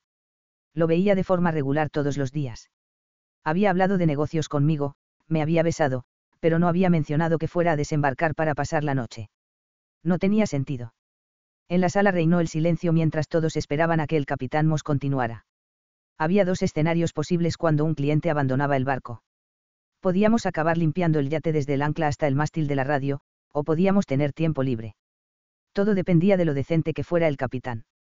En vista de ello, todos tenemos un día libre, concluyó el capitán Moss. Todo el mundo se puso a gritar y a soltar vítores y, a pesar del malestar que se extendía por mi cuerpo, no pude evitar sonreír ante su alegría. Incluso el capitán Moss curvó los labios en una sonrisa. Calmaos o podría cambiar de opinión, dijo el capitán. El griterío se calmó, pero la excitación seguía siendo palpable. El bote abandonará el yate a las 10 de la mañana y recogerá al señor Wolf en tierra a las 9 de la mañana del día siguiente. Eso significa que tienen que estar de regreso a bordo, sobrios y listos para trabajar, a las 8. He hablado con claridad. Todos sonreían de oreja a oreja, asintiendo, y musitaban algún que otro, sí, señor, en el excitado ambiente. 24 horas en Taormina. Eran 23 más de las que había podido disfrutar nunca, y si me hubieran dado a elegir el único lugar del Mediterráneo para tener un día libre, habría sido ese sitio. Quiero que este barco quede perfecto antes de que se vayan, así que ya pueden esmerarse con los bastoncillos, advirtió el capitán Moss. Le di un codazo a August cuando se quejó. Cuando había subido a bordo, le había dicho que había que limpiar los baños y no bromeaba al explicarle que había que repasar cada centímetro con bastoncillos de algodón. Casi se había desmayado, pero hasta el momento había hecho un buen trabajo. Podía ser un poco escurridiza y demasiado ruidosa, pero trabajaba con tesón y eso era lo que importaba. Capitán, lo llamé mientras se dirigía a la puerta. Me quedaré si usted. No. Estaré a bordo. Va a tener el día libre con el resto del grupo. Miré por encima del hombro. La tripulación ya había empezado a planificar el día siguiente, los chicos hablaban de bares, mujeres, playas y cócteles. Pero no me importa. Tómese un maldito día libre y relájese, Avery. Esto es un regalo. Aprovéchelo. Dio por terminada la conversación y se marchó. Avery, me llamó Esquilar. ¿No está Taormina el destino de tus sueños? Pues aquí estamos. Seguro que hay un montón de hombres ricos y guapos esperándome en tierra. Soltó un chillido y se volvió hacia la mesa. Taormina era el lugar del que hablaba a todo el mundo. Yo solo había podido estar una hora en tierra un par de veces y siempre anhelaba pasar allí más tiempo. La idea de poder estar el día entero era casi demasiado buena para ser verdad. Durante una fracción de segundo recordé la conversación que había mantenido con Hayden, cuando le había confesado que siempre había querido visitar Taormina. No lo había recordado, ¿verdad? No lo hacía por mí, ¿verdad? En otra vida, habríamos podido ir juntos a explorar las calles estrechas y el anfiteatro, a sentarnos en la plaza rodeados de turistas mientras mirábamos el Etna. Pero la vida era otra. Los chicos se van a pasar todo el día bebiendo, no. Esquilar se acercó a mi lado, y los vimos planear qué cervezas italianas iban a pedir. Llevaban semanas sin probar el alcohol.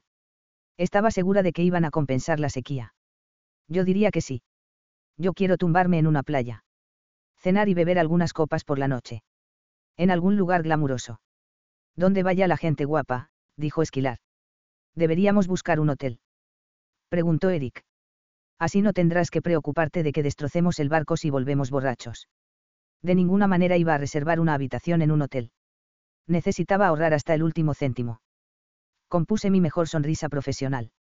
No voy a tener que preocuparme de que destroces el barco porque sabes que, si lo haces, te daré una patada tan fuerte en el culo que no te podrás sentar durante el resto del crucero. La sonrisa de Eric vaciló, pero asintió y se volvió hacia la mesa. Creo que deberíamos pagar un hotel. Me parece bien. Así podemos pedir bebidas en la playa. Y tendremos un lugar para cambiarnos por la noche, dijo August. Quiero comer pasta italiana. Seguro que debe de saber diferente, ¿no? Preguntó, volviéndose hacia mí. Sonreí. Comer pasta en Sicilia sonaba casi perfecto, aunque fuera en una mesa para uno. Tal vez con un poco de Chianti mientras observaba a la gente en la plaza, incluso sin Hayden. Intenté contener una sonrisa, sin querer emocionarme demasiado por si el capitán Moss volvía y nos decía que había cometido un error gigantesco. ¿Preparadas para broncearos a fondo? Preguntó August mientras se acercaba a Esquilar y a mí, sonriendo como un gato satisfecho. Podía entender perfectamente por qué las chicas querían holgazanear en la playa durante todo el día, pero yo no iba a desperdiciar la oportunidad de explorar la zona aunque no tuviera a nadie con quien compartir mi visita. Iba a seguir el consejo de mi padre y a tomarme tiempo para mí misma, iba a actuar como una turista, y a comer en un restaurante. No iba a pensar en nada más que en el sol y los edificios y en lo bonito que era todo. Y el beso de Hayden bajo los fuegos artificiales iba a dejar de ser lo mejor que me había pasado en 7 años. 20. Hayden. No podía recordar la última vez que no había tenido nada que hacer. Había salido del yate justo antes de las 10 con una pequeña bolsa de viaje que incluía el teléfono por satélite y el detector de escuchas. Después de registrarme en el hotel, hice ejercicio en el gimnasio y me duché, empecé a aburrirme, y el aburrimiento me llevó a pensar más en Avery. Tal vez eso no había sido tan buena idea. Había bajado a tierra para escapar de Avery Walker y ahí ni siquiera tenía trabajo con el que distraerme. Entré en el vestíbulo y me pasé una mano por el pelo aún húmedo. Iba a explorar Taormina, a comprar un periódico, a tomar un café, tenía todas las opciones abiertas, tampoco era como si no tuviera alternativas. Señor Wolf, me saludó el portero mientras atravesaba el vestíbulo. ¿Algún plan para este hermoso día? Pensaba dar un paseo, dije. Me apetecía estirar las piernas y disfrutar de tierra firme. Tal vez podía conocer a una hermosa chica italiana que apartara a Avery de mi mente. No se pierda el teatro griego, me aconsejó con una sonrisa. Sófocles era lo último que buscaba. Había venido a relajarme y, aunque estaba aburrido y necesitaba distraerme, no estaba de humor para una tragedia griega. Sonreí y seguí mi camino. El portero me siguió. Gire a la derecha, suba la colina solo unos pasos y está ahí mismo. Es una vista muy hermosa, me animó. Fruncí el ceño. Los teatros no solían ser famosos por las vistas, pero, como no tenía nada mejor que hacer, le di las gracias y decidí salir del hotel a pesar de todo. Ya había tomado un café esa mañana y el segundo podía esperar mientras exploraba un poco. Tal vez eso me ayudara a distraerme. Me puse las gafas de sol y subí la colina. El calor me hacía arder la piel y me robaba el aliento, así que reduje el ritmo. Me había acostumbrado a la brisa del yate y a cómo me aliviaba la pegajosa humedad. Al estar en tierra firme era agobiante, parecía un planeta diferente. Mientras daba largas y lentas zancadas por el camino, imaginé a Avery recorriendo esas calles y una sensación de placer se instaló en mis entrañas. Ella siempre había querido visitar ese sitio y yo lo había hecho posible. No me gustaba verla tan preocupada por lo de su padre. Quería devolverle la sonrisa y esperaba que un día en Taormina lo consiguiera. Avery se había comportado como una auténtica profesional desde aquel día, hacía casi 2 semanas, y se cuidaba de mantener las distancias. Entendía que había reglas entre los clientes y la tripulación, pero estaba acostumbrado a que se hicieran excepciones conmigo. Estaba acostumbrado a conseguir lo que quería. A lo que no estaba acostumbrado era a desear a una mujer en particular. Nunca había llegado a ese punto. Y deseaba a Avery. Quería arrancarle la goma del pelo, levantarle la falda, desabrocharle la blusa y deslizar las manos por su piel. Había visto destellos de la verdadera Avery por debajo del barniz de profesionalidad, pero quería derribar ese muro para siempre. Quería liberarla, demostrarle lo bien que podía hacerla sentir, oírle gritar mi nombre. Joder. Así andaba de distraído. Por suerte, ante mí se encontraban las ruinas de un teatro griego que casi parecía emerger de la tierra. No iba a tener que soportar una obra de teatro, solo contemplar piedras antiguas. Alguien me tiró de la camisa y, cuando me giré, una señora bajita y mayor con un pañuelo en la cabeza agitó un libro delante de mí. Me agaché un poco, tratando de ver lo que me ofrecía. Era una pequeña guía con una imagen de la estructura de piedras de color entre rosa y naranja que tenía delante. Saqué la cartera y cambié dinero por el libro, ella se fue corriendo hacia el siguiente cliente. Pagué la entrada y atravesé un pasillo en forma de cueva hasta emerger de nuevo a la brillante luz del sol y llegar al suelo de madera del anfiteatro. A mi izquierda continuaba la plataforma, construida sobre el anfiteatro original de adobe y piedra. Al ver que habían fijado asientos modernos en los niveles encajonados, tuve claro que el lugar seguía utilizándose. Hacia el fondo, la piedra original quedaba al descubierto y las paredes anaranjadas, sucias y desmoronadas, destacaban sobre un brillante cielo azul. Me giré para contemplar todo el espacio. A mi derecha había un escenario de madera frente a las columnas griegas que se habían desmoronado a medias, y más piedras quebradas, el mar y el cielo rellenaban los huecos dejados por la edad. Estaba tan perfectamente deteriorado que parecía como si un escenógrafo hubiera estado allí, montando el decorado y dejándolo listo para una representación, pero habían sido los elementos y el paso del tiempo los que habían dado forma a ese lugar. Subí las escaleras y me paseé entre los modernos asientos. Cuando llegué a la cima me giré e instintivamente di medio paso atrás, sobrecogido por lo que veía. El azul del cielo se deshacía en el cálido mar, que se sumergía y se aferraba a las curvas de la tierra que conducían al vigilante monte Etna. Era imponente. Épico. Algo me había conducido allí, como si estuviera destinado a ver eso. A alcanzar cierta perspectiva. La gente que había levantado esa hermosa ruina había subido esas escaleras hacía miles de años. El monte Etna los había contemplado mientras trabajaban, igual que lo hacía yo en el yate que flotaba en el agua. El sol iba a seguir saliendo y poniéndose sobre la tierra tanto si compraba Phoenix como si no. Esa belleza iba a seguir estando allí, pero no la habría visto de no saber sido porque Avery Walker me había dicho que era el lugar que más le gustaba. ¿Qué más me estaba perdiendo mientras luchaba por mantener al más alto nivel un negocio que no iba a existir dentro de 100 años? Gracias a Dios que había visto eso y no me había quedado encerrado en el barco, revisando documentos. Mis músculos empezaron a desentumecerse y sonreí. Inspiré profundamente, tratando de memorizar la imagen, queriendo grabar la historia y la belleza en mi alma de alguna manera. Bonita vista, ¿verdad? Dijo una voz familiar a mi lado. Me giré y vi a Avery Walker, plantada a mi lado y compartiendo la misma imagen de la que yo me estaba embebiendo, y a partir de ese instante ella fue la única vista que me interesó. 21. Avery. Tenía ante mí las maravillosas vistas que había desde la cima de Taormina, y lo único que quería era compartirlas con alguien. Que Hayden estuviera allí no me sorprendió. Era como si eso estuviera destinado a suceder, porque el momento era perfecto y él lo hacía aún mejor. Hola, dijo. Mantuve la mirada en el horizonte, sin querer dejar de disfrutar de la escena más perfecta que jamás hubiera visto, aunque la piel bronceada de Hayden Wolf en contraste con la camisa blanca podía ser una seria competidora para el monte Etna elevándose en el horizonte. ¿Es lo que esperabas que fuera?, preguntó. Así que no había olvidado que yo quería visitar el lugar. Y más, repuse en voz baja. Nos quedamos contemplando las ruinas en silencio durante un rato. ¿Dónde está el resto de la tripulación?, preguntó. Los chicos han ido a un pub irlandés al lado de la plaza y las chicas a la playa. No respondió. Tengo una guía, comentó al tiempo que me enseñaba un folleto de bolsillo con la imagen del anfiteatro. Me reí. Hayden no parecía el típico hombre que se dedicara a leer guías. ¿La has leído?, negó con la cabeza y se metió la mano en el bolsillo. Te estaba esperando para que me lo explicaras todo. Entrecerré los ojos.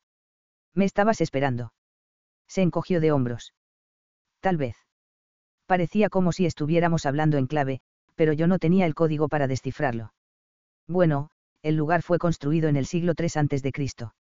En realidad no saben si es griego o romano, porque los ladrillos de adobe sugieren que es romano, pero la forma en que están dispuestos. Hayden se volvió hacia mí y me puso la mano en el brazo. Para. No espero que seas mi guía. Estás fuera de servicio. Intenté ignorar la presión de sus dedos. Solo quiero que lo disfrutes. Me sostuvo la mirada y me deslizó la mano desde el brazo hasta la espalda. Fue el acto de un amante, de un novio, de un marido. Ahora que estás aquí, no podría disfrutar más, añadió, y luego se volvió hacia el paisaje. A pesar del calor, tuve que reprimir un escalofrío. Unos minutos después, una nube pasó por debajo del sol, rompiendo el hechizo en el que ese lugar nos había atrapado. ¿Qué es lo siguiente?, preguntó, volviéndose hacia mí. Lo siguiente. ¿A dónde vamos ahora? Me temblaron los labios. Los dos. Pensaba que no estaba de servicio. Encerró mi cara entre sus manos y me pasó el pulgar por los labios. No lo estás. ¿A dónde vamos ahora? Su tono era serio, como si siempre me tocara, como si le perteneciera, como si no debiera sorprenderme que hubiera puesto la mano en la parte baja de mi espalda mientras me guiaba por los escalones. Tenía que haberme excusado y haber desaparecido. Tenía que haber hecho muchas cosas. Pero al estar allí, en ese hermoso lugar que llevaba tanto tiempo queriendo visitar, solo quería disfrutarlo. Y sabía que lo iba a disfrutar un poco más si estaba con Hayden. Después de todo, nos habíamos encontrado por casualidad, y si el resto de la tripulación nos veía, podía decir sin mentir que eso era lo que había ocurrido y que había acabado paseando por la isla con él. No tenía que confesarles si lo había disfrutado, aunque sabía que iba a hacerlo. Solté un poco de aire. Vamos a pasear, a perdernos un poco. ¿En serio?, preguntó, sonriéndome. Eso no parece propio de ti. Tal vez no me conoces tan bien. Era mi día libre. No era la sobrecargo del yate y Hayden Wolf no era un cliente. Asintió. Entonces, me parece una propuesta irresistible. Al salir del teatro fuimos a la derecha y bajamos la colina. Las vías eran perfectamente irregulares, con una parte de adoquín gris pizarra y otra parte de asfalto, sombreadas por los edificios construidos a ambos lados de las estrechas calles. Tuvimos que esquivar los patinetes que subían la colina en dirección contraria y a los niños cuando pasaban corriendo junto a nosotros. Era difícil no distraerse con las macetas de flores que se asomaban en los balcones por encima de nosotros y el ruido que hacían los italianos, tan alborotadores en su día a día. Me detuve ante un escaparate repleto de macetas y platos de colores, eran tan brillantes que parecía que todos los colores del Mediterráneo salían de esa tienda. ¿Quieres entrar?, preguntó. Estaba Hayden Wolf a punto de ir de compras conmigo.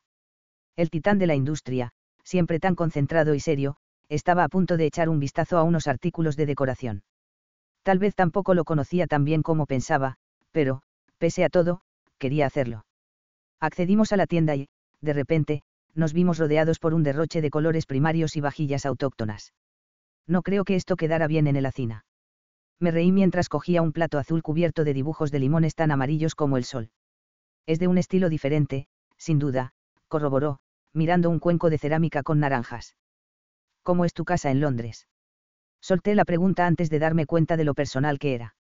La barrera entre cliente y sobrecargo se disolvía más y más a cada segundo. Ya había recorrido antes ese camino, la brecha entre nosotros se reducía hasta el punto de que me olvidaba de mí misma y me arriesgaba demasiado. Desesperada por mantener la distancia con cualquier cosa que pudiera costarme el trabajo, había dedicado mucho tiempo y esfuerzo a volver a levantar esa barrera. Pero, en ese momento, con Hayden, nada parecía estar mal. De hecho, me sentía completa y absolutamente bien. Frunció el ceño como si tratara de recordar su propia casa. Es casi como el yate, supongo, dijo, como si nunca hubiera pensado en ello. ¿Te gusta? Nunca me lo he planteado. No estarás intentando fingir que no eres exigente otra vez. Le di un codazo, pero me cogió el brazo y lo deslizó por su espalda mientras me ponía la mano en la cadera. La forma familiar en que me tocó me pilló desprevenida. Era como si ya conociera mi cuerpo y comprendiera cómo encajábamos juntos. No soy tampoco exigente con todo. La silla del despacho de mi casa es muy cara e increíblemente cómoda, y mi cama es enorme y está hecha a mano. Me atrajo hacia él. Algunas cosas me obsesionan, otras me dan igual. Pero cuando decido que quiero algo, no me conformo con menos de lo que me he propuesto y no descanso hasta tenerlo. Pretendía ser una conversación ligera, pero lo que decía tenía un trasfondo. Revelaba mucho sobre él y, aunque yo no había indagado, casi era demasiado saber eso. Me retorcí para apartarme de él y fui hacia la salida. La cama enorme es importante si se le da mucho uso. Arqueé las cejas y me colé por debajo de su brazo mientras sostenía la puerta abierta, intentando aligerar la conversación. Quería que el día fuera divertido. Gracias, dijo Hayden por encima del hombro despidiéndose del dueño de la tienda, que estaba leyendo el periódico detrás del mostrador. Me parece que tienes una mala impresión de mí, aseveró, agachándose para hablarme directamente al oído. Creo que tú más que nadie sabe que no le he dado mucho uso a mi cama últimamente, pero parece que tendré que esforzarme más para impresionarte. Sonreí, pero no respondí. Todo en él era impresionante. Háblame de tu trabajo. ¿Por qué estás en el yate? Pregunté mientras nos abríamos paso entre un grupo de niños, todos vestidos con el uniforme del colegio, que iban en dirección contraria. Hayden parecía tan comprometido y obsesivo con lo que hacía que quería entender qué lo impulsaba. Si te lo digo, pareceré un paranoico, repuso, sonriente. Ponme a prueba. Tal vez me guste la paranoia. Es una larga historia, advirtió. Dame un empujón si me duermo, propuse con un codazo. Hizo una pausa antes de ponerse a hablar. Mis padres se enamoraron cuando mi madre estaba comprometida con otro hombre. Estaba cambiando de tema. Pensaba que iba a hablarme de sus negocios. Se conocieron en una gala benéfica. Al parecer, fue amor a primera vista. De ese que solo existe en los cuentos de hadas. Qué romántico. Me pregunté si la atracción instantánea que había sentido por Hayden había sido igual a la que su madre había sentido por su padre. Sí, así era para ellos. Pero ella ya estaba comprometida con un rival de negocios de mi padre, así que la situación se complicó un poco. No conozco todos los detalles, solo que mis padres acabaron juntos y eso hizo que el exprometido se pusiera muy furioso. Me imagino que sí. Debió de enfadarse mucho. Hayden entrecerró los ojos y se los cubrió con las gafas de sol. Eso fue lo de menos. Luego quiso vengarse. Y no paró hasta destruir el negocio que mi padre había construido con tanto esfuerzo. Tardó una década, pero cuando yo tenía unos 7 años mi padre se declaró en quiebra. Y fue el exprometido de tu madre el causante. Deslicé la mano en la de Hayden. No descubrí la historia hasta años después. No entendía por qué nos habíamos mudado de una cómoda casa en una bonita calle a un estrecho piso sobre una tienda de fish y chips. Nos dijeron que mi padre tenía un nuevo trabajo en el que no pagaban tan bien. Nos protegieron del mal que había en el mundo. Pero, al parecer, arruinar a mi padre no fue suficiente, ahora quiere enterrarme a mí también. Caramba, Hayden. Así que has venido a trabajar al yate para que no pueda espiarte. Me apretó la mano, reconociendo la conexión entre nosotros. Sí. Quiero adquirir una empresa que sé que me robaría si tuviera la oportunidad. Debe de ser horrible seguir tan amargado después de tanto tiempo. ¿Se llegó a casar alguna vez? Hayden se encogió de hombros. Sí. Lo hizo. Supongo que no se trataba de amor, sino de poder. Tuve la sensación de que había algo más y no me lo estaba contando, pero me había confesado tantas cosas que no quise insistir. Me gustaba la idea de que no se hubiera criado con dinero, hacía que su falta de atención a ciertas extravagancias tuviera sentido y que le hubiera resultado tan extraño que me hubiera ofrecido a deshacer la maleta por él. Quería saber más, pero también deseaba que disfrutara de las pocas horas que tenía libres en lugar de centrarse en la razón por la que trabajaba tanto, así que me tragué mis preguntas. Subimos y bajamos colinas de la mano durante horas, como si fuéramos dos turistas, disfrutando de todo lo que Taormina tenía que ofrecer, entrando en las tiendas y admirando las distintas vistas. Era justo lo que había esperado y un poco más porque lo compartía con Hayden. Para mi sorpresa, se interesó por los detalles que nos rodeaban, la gente que parecía estar de tan buen humor, la forma en que algunas de las casas se inclinaban tanto que parecían estar a punto de derrumbarse. La calle se abrió al llegar a una pequeña plaza con árboles en el centro y mesas de cafetería salpicadas entre ellos. Un café. Sugirió. Asentí y encontramos un lugar a la sombra. Du caffè americani, per favore, le pidió a la camarera mientras me ofrecía la silla. ¿Estás probando tu italiano para impresionarme? ¿Funciona? Preguntó, reclinándose en su silla y mirándome atentamente como si él fuera un pintor y yo un cuenco de fruta. Entrecerré los ojos cuando la camarera dejó las bebidas. ¿Estás buscando cumplidos? Echó la cabeza hacia atrás y soltó una risa que pareció salir desde lo más profundo de su vientre. No, pero he sonado un poco necesitado, ¿verdad? Puedo pedir un café y una copa de vino, pero ahí empieza y acaba mi italiano. La ONU no me va a ofrecer una carrera como traductor en un futuro próximo. Se acarició la mandíbula con los nudillos. Eres más peleona en tierra firme. Soy así. He dejado el uniforme en el yate. Inspiré profundamente y le tendí la mano. Avery Walker, encantada de conocerlo. Para mi sorpresa, en lugar de estrechármela, la cogió con la suya y no la soltó. Hayden Wolf. Lo que ves es lo que hay. ¿Me estaba tomando el pelo o me estaba acusando de ser falsa? Mi trabajo me obliga a ser profesional, a no decir siempre lo que pienso, a aguantarme cuando los clientes me molestan. Así es la vida. No respondió de inmediato, solo me miró fijamente como si lo estuviera asimilando todo. Lo sé. Es que me gusta más Avery Walker. Sonreí. A mí también. Pero hago lo necesario para tener éxito en el trabajo. Deberías entenderlo, estás en medio del mar durante 2 meses para ser bueno en el tuyo. Levantó el brazo, lo apoyó en el respaldo de la silla vacía que tenía al lado y se puso a acariciar con el pulgar el listón de madera. No lo había visto así. Supongo que es un tipo de sacrificio diferente. No pude evitar reírme. Sí, estar en un yate de lujo viajando por la Riviera italiana es todo un sacrificio. Sonrió, y la forma en que escudriñó mi rostro demostró que sonreía porque yo me reía, como si le complaciera mi felicidad y no porque le estuviera tomando el pelo. Eso llenó mi pecho de alegría. Empiezas a parecer mi hermano, protestó. Y aunque sea una experiencia maravillosa, siempre es un sacrificio si prefieres estar en otro lugar, haciendo otra cosa.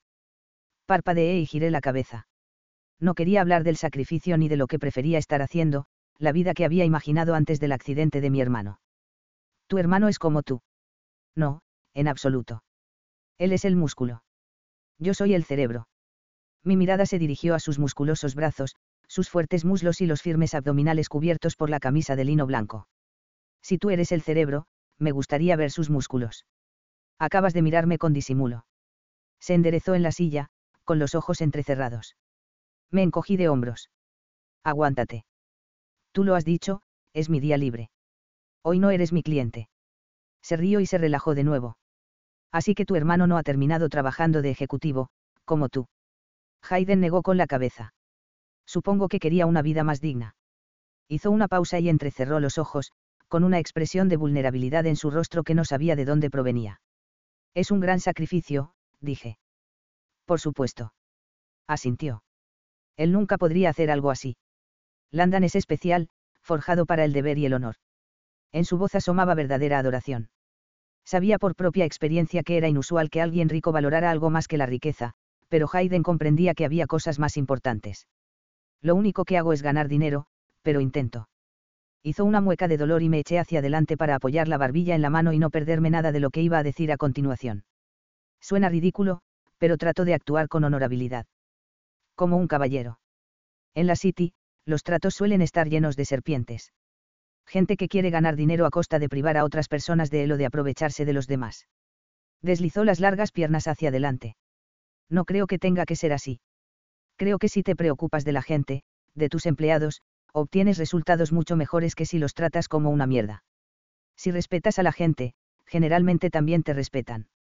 Le sonreí. ¿Qué era? Una especie de magnate empresarial con un código ético. ¿Existía de verdad una persona así? No me malinterpretes. No soy un ángel. Soy astuto, exigente y despiadado cuando lo necesito. Pero no rompo mis promesas. Me gusta la lealtad y no miento. Y nunca trabajo con quienes lo hacen. Tensó la mandíbula, y me di cuenta de que su mente estaba en otro lugar. No pude evitar centrarme en el hombre que tenía delante. El tipo que había juzgado al principio como otro millonario mimado, pero que era todo lo contrario. Respetaba, incluso idolatraba, a su hermano, un joven que había servido a su país. Hayden era alguien que quería hacer lo correcto y ganar dinero. Había pensando que era solo tío sexy con un buen culo, cuando en realidad era mucho más. Me pasó el pulgar por el pómulo. Para que conste, puedes llevarme la contraria cuando quieras. Noté el pulso acelerado en la muñeca. Hayden actuaba como si ese encuentro fuera una cita, como si fuéramos amantes. Iba a ser así.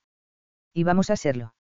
Aunque era mi día libre, el capitán Moss no establecía una distinción tan clara entre el comportamiento estando servicio y el de fuera de servicio, pero cuanto más tiempo pasaba con Hayden, más se difuminaba y se desvanecía la línea entre nosotros. ¿Pero qué pasa con tu hermano? Sonreí. Puedo criticarlo a él también. Retiró la mano y se rió. A eso pondría objeciones. No soy de los que comparten. Intenté contener la sonrisa, me gustó la forma en que había reconocido la conexión que teníamos. Ya me he dado cuenta. No piensas tener ningún invitado en el cena. Cogió el café, su gran mano contrastaba con la delicada taza blanca. Tomó un sorbo y negó con la cabeza. Estoy aquí para trabajar, ya lo sabes. Me mordí el labio inferior, tratando de contenerme para no ejarme hacia adelante y probar el café en su boca. Lo sé. Pero estás aquí. Pensaba que tal vez las cosas se habían calmado o que habías decidido disfrutar más del Mediterráneo. Sacó la cartera del bolsillo y dejó algunos billetes debajo del plato de su taza de café, se levantó y me tendió la mano. Me pareció entenderte que siempre habías querido verte a Armina, así que aquí estamos. Me puse en pie, me cogió de la mano y empezamos a caminar de regreso a la colina. Seguro que no hemos parado aquí por mí. Se me había ocurrido que era una enorme coincidencia que la única vez que había bajado a tierra fuera en el lugar que yo le había dicho que más quería visitar, pero no había llegado a pensar en realidad que fuera por eso por lo que había parado allí. En parte. Quería que tuvieras la oportunidad de verlo. El corazón repiqueteó en mi caja torácica. Esa parada había sido por mí. Ese era el verdadero Hayden Wolf, el Hayden Wolf que creía en tratar bien a sus empleados y no romper nunca sus promesas. Y dado que no eres de las que se toman un día libre, pensé que, si bajaba a tierra, te verías obligada a.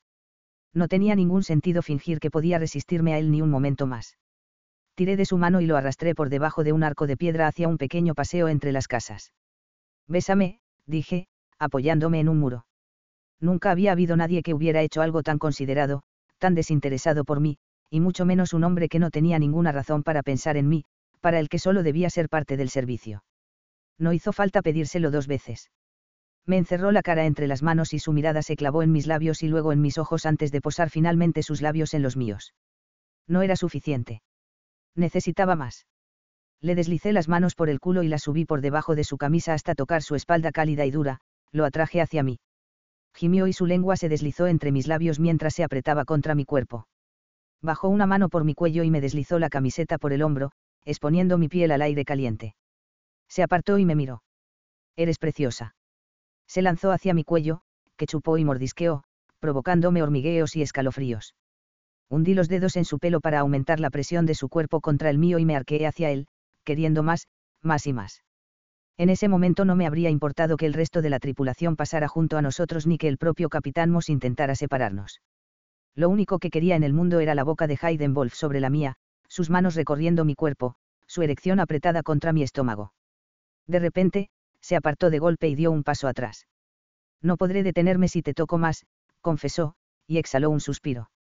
Me mordí el labio inferior, sintiéndome deseada por haber llevado al límite a un hombre que siempre era capaz de controlarse. Sosegó su respiración, negó con la cabeza y me cogió de la mano, me hizo pasar de nuevo bajo el arco y reanudamos el camino de regreso a la colina. Su ritmo era más rápido que antes, como si ya no estuviéramos vagando y tuviéramos un propósito o un destino. ¿A dónde vamos?, pregunté. Al hotel. Vamos a cenar. Vas a necesitar todas tus energías. ¿En serio?, pregunté, trotando un par de pasos para seguir su ritmo. Te lo aseguro, Avery Walker, porque te voy a tener despierta toda la noche. Un cálido escalofrío me recorrió la espalda. Me deseaba tanto como yo a él. No tenía sentido fingir. Ya no había ninguna posibilidad de que pudiera contenerme con ese hombre. Estaba fuera de servicio, la tripulación se encontraba a kilómetros de distancia y solo quería disfrutar un rato sin preocuparme por las consecuencias. Unas horas de Hayden antes de que volviera a ser la fruta prohibida. Unos momentos que fueran para mí y mis deseos, para satisfacer mis necesidades y mis anhelos. 22. Hayden. No acostumbraba a hacer eso, llevar a una mujer a cenar, coquetear, imaginarla desnuda y ansiosa por mi polla. Pero estaba disfrutando de la anticipación, de la charla, de la forma en que me miraba, como si yo fuera más fascinante que el hermoso lugar en el que estábamos.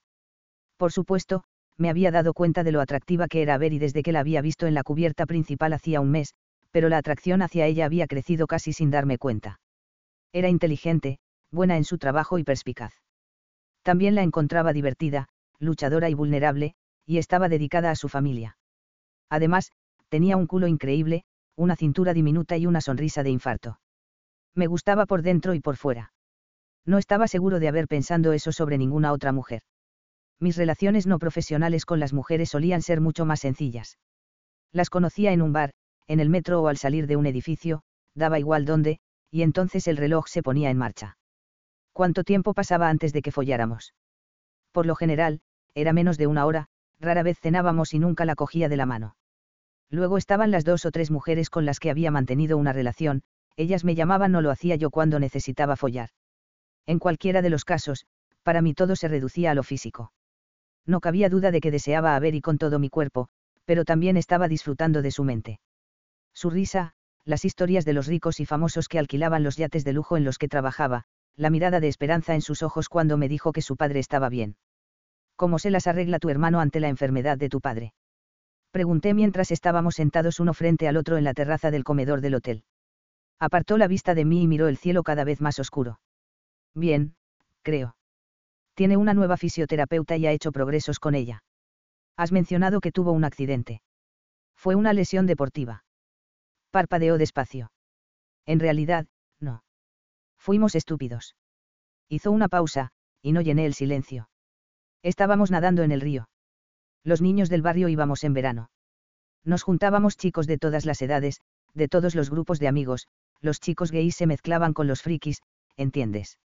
Su mirada volvió a dirigirse a mí durante un segundo antes de posarse en el cielo. Lo hacíamos todos los años. De vez en cuando nos echaba el propietario del terreno, pero siempre volvíamos, era muy divertido. Se encogió de hombros. En fin, una tarde bajamos al río, nos columpiábamos de una cuerda atada a un árbol y saltábamos al agua. Intenté lanzarme antes que Michael. Jugué la carta de la hermana mayor. Negué con la cabeza. Debería haber estado cuidándolo, no compitiendo con él. Sus ojos no se apartaron del cielo, no porque estuviera hipnotizada por la vista que se oscurecía, sino porque estaba recordando, o intentando no hacerlo. Entonces le tocó a él y, se soltó en el lugar correcto, como todas las veces anteriores. Todos habíamos ignorado las señales de prohibido nadar. Pero yo era mayor que él.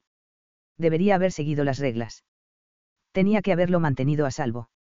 Las palabras salían rápidas y desesperadas, y de repente se interrumpieron. Estiré la mano por encima de la mesa y apreté la suya entre mis dedos. No fue tu culpa. Solo erais niños. Negó con la cabeza. Se golpeó contra una roca. Se fracturó la columna vertebral. Al principio se quedó paralizado del cuello para abajo. No fue culpa tuya, repetí. Soltó el aire y se miró el regazo, como si hubiera regresado al presente, lejos de los recuerdos. Unos días es más fácil vivir con eso que otros. Mi padre nunca me ha echado la culpa. Nunca se mostró enfadado, simplemente se lo tomó con calma. Solo habíamos tenido mala suerte. No lo he visto derrumbarse ni siquiera cuando mi madre se fue. Debió de romperle el corazón, pero nunca lo pareció. Actuaba como si todo fuera normal. Quise preguntarle por las heridas de su hermano y preguntarle por qué se había ido su madre. Pero le había hecho recordar demasiado dolor esa noche y quería curarla, no herirla. Parece un hombre increíble. Sus ojos se volvieron vidriosos y sonrió. Lo es. Ladeó la cabeza. Y Michael también. Y tú estás aquí, pagando las facturas, siguiendo las reglas, asegurándote de que todo el mundo es feliz como si fuera tu responsabilidad cuidar de todos. ¿Quieres expiar tus pecados o simplemente eres increíble? Un poco de ambas cosas, creo. Se dejaba llevar por el honor y deber, dos rasgos que admiraba en las personas que me rodeaban. ¿Puedo ofrecerles algo más?, preguntó el camarero, interrumpiéndonos. Avery intentó apartar la mano de la mía, pero yo se lo impedí. ¿Quieres un café?, pregunté. Negó con la cabeza, los mechones dorados de su pelo castaño relucieron bajo las luces tenues que llenaban la terraza. Solo la cuenta, por favor, le dije al camarero. Ya no podemos ver el Etna, comentó, mirando hacia el cielo oscuro que se había tragado el volcán. Creo que podemos estar seguros de que sigue ahí. Eso es reconfortante, ¿verdad?, preguntó. Es probable que no vuelva a sentarme en este lugar, que nunca vuelva aquí, pero siempre sabré cómo es la vista. No cambiará. Fruncí el ceño. ¿Crees que no vas a volver nunca? ¿En serio? Se estiró sobre la mesa y deslizó la palma de la mano por las que teníamos unidas. Es muy bonito, pero llevo 7 años haciendo esta ruta y es la primera vez que estoy aquí. Se encogió de hombros. Dudo que vuelva a hacerlo. Se me revolvieron las tripas ante su resignación. Era como si supiera que su vida no consistía en el placer o el disfrute, sino en el servicio y el deber. Había aceptado su sino sin ninguna amargura. Me costaba aceptar ese futuro para ella. ¿Qué me pasaba con esa chica? Quería arreglar su vida, reorganizar el mundo para ver la sonrisa en su rostro. Nunca digas nunca jamás, dije. El Etna estará aquí por la mañana cuando salga el sol. Le solté las manos, aparté mi silla y me puse de pie. Había llegado el momento de que estuviéramos solos. Quería a esa mujer tan desinteresada para mí solo. Le tendí la mano y ella se quedó quieta antes de aceptarla. La guié entre las mesas. No habíamos hablado de ello, pero en ese instante nos habíamos convertido en una pareja, nos habíamos tomado un descanso romántico juntos. Ir a mi habitación era el siguiente paso, ¿no? Hayden. Redujo la velocidad mientras cruzábamos el vestíbulo del hotel. Le devolví la mirada. Si alguien se enterara. Me volví hacia ella. Te prometo que no lo harán. Pero, si no quieres, te acompañaré de regreso a... Ese es el problema, Hayden. Me acarició el cuello con la mano. Te deseo demasiado. Estoy arriesgándolo todo. La agarré por la muñeca. No tenía derecho a pedirle que arriesgara nada por mí, pero era un bastardo egoísta y no podía renunciar a ella. Te prometo que todo irá bien. Nadie lo sabrá. Por un segundo fugaz me pregunté qué iba a pasar al día siguiente. Si perdiera su trabajo, podía encontrarle otro, algo mejor, no. Pero ¿y si todavía la deseaba? ¿Cómo iba a ser suficiente una noche con ella? Pero incluso si no lo fuera, no podía ofrecerle nada más. No era así como llevaba mi vida. Apretó la mano contra mi pecho. Vamos.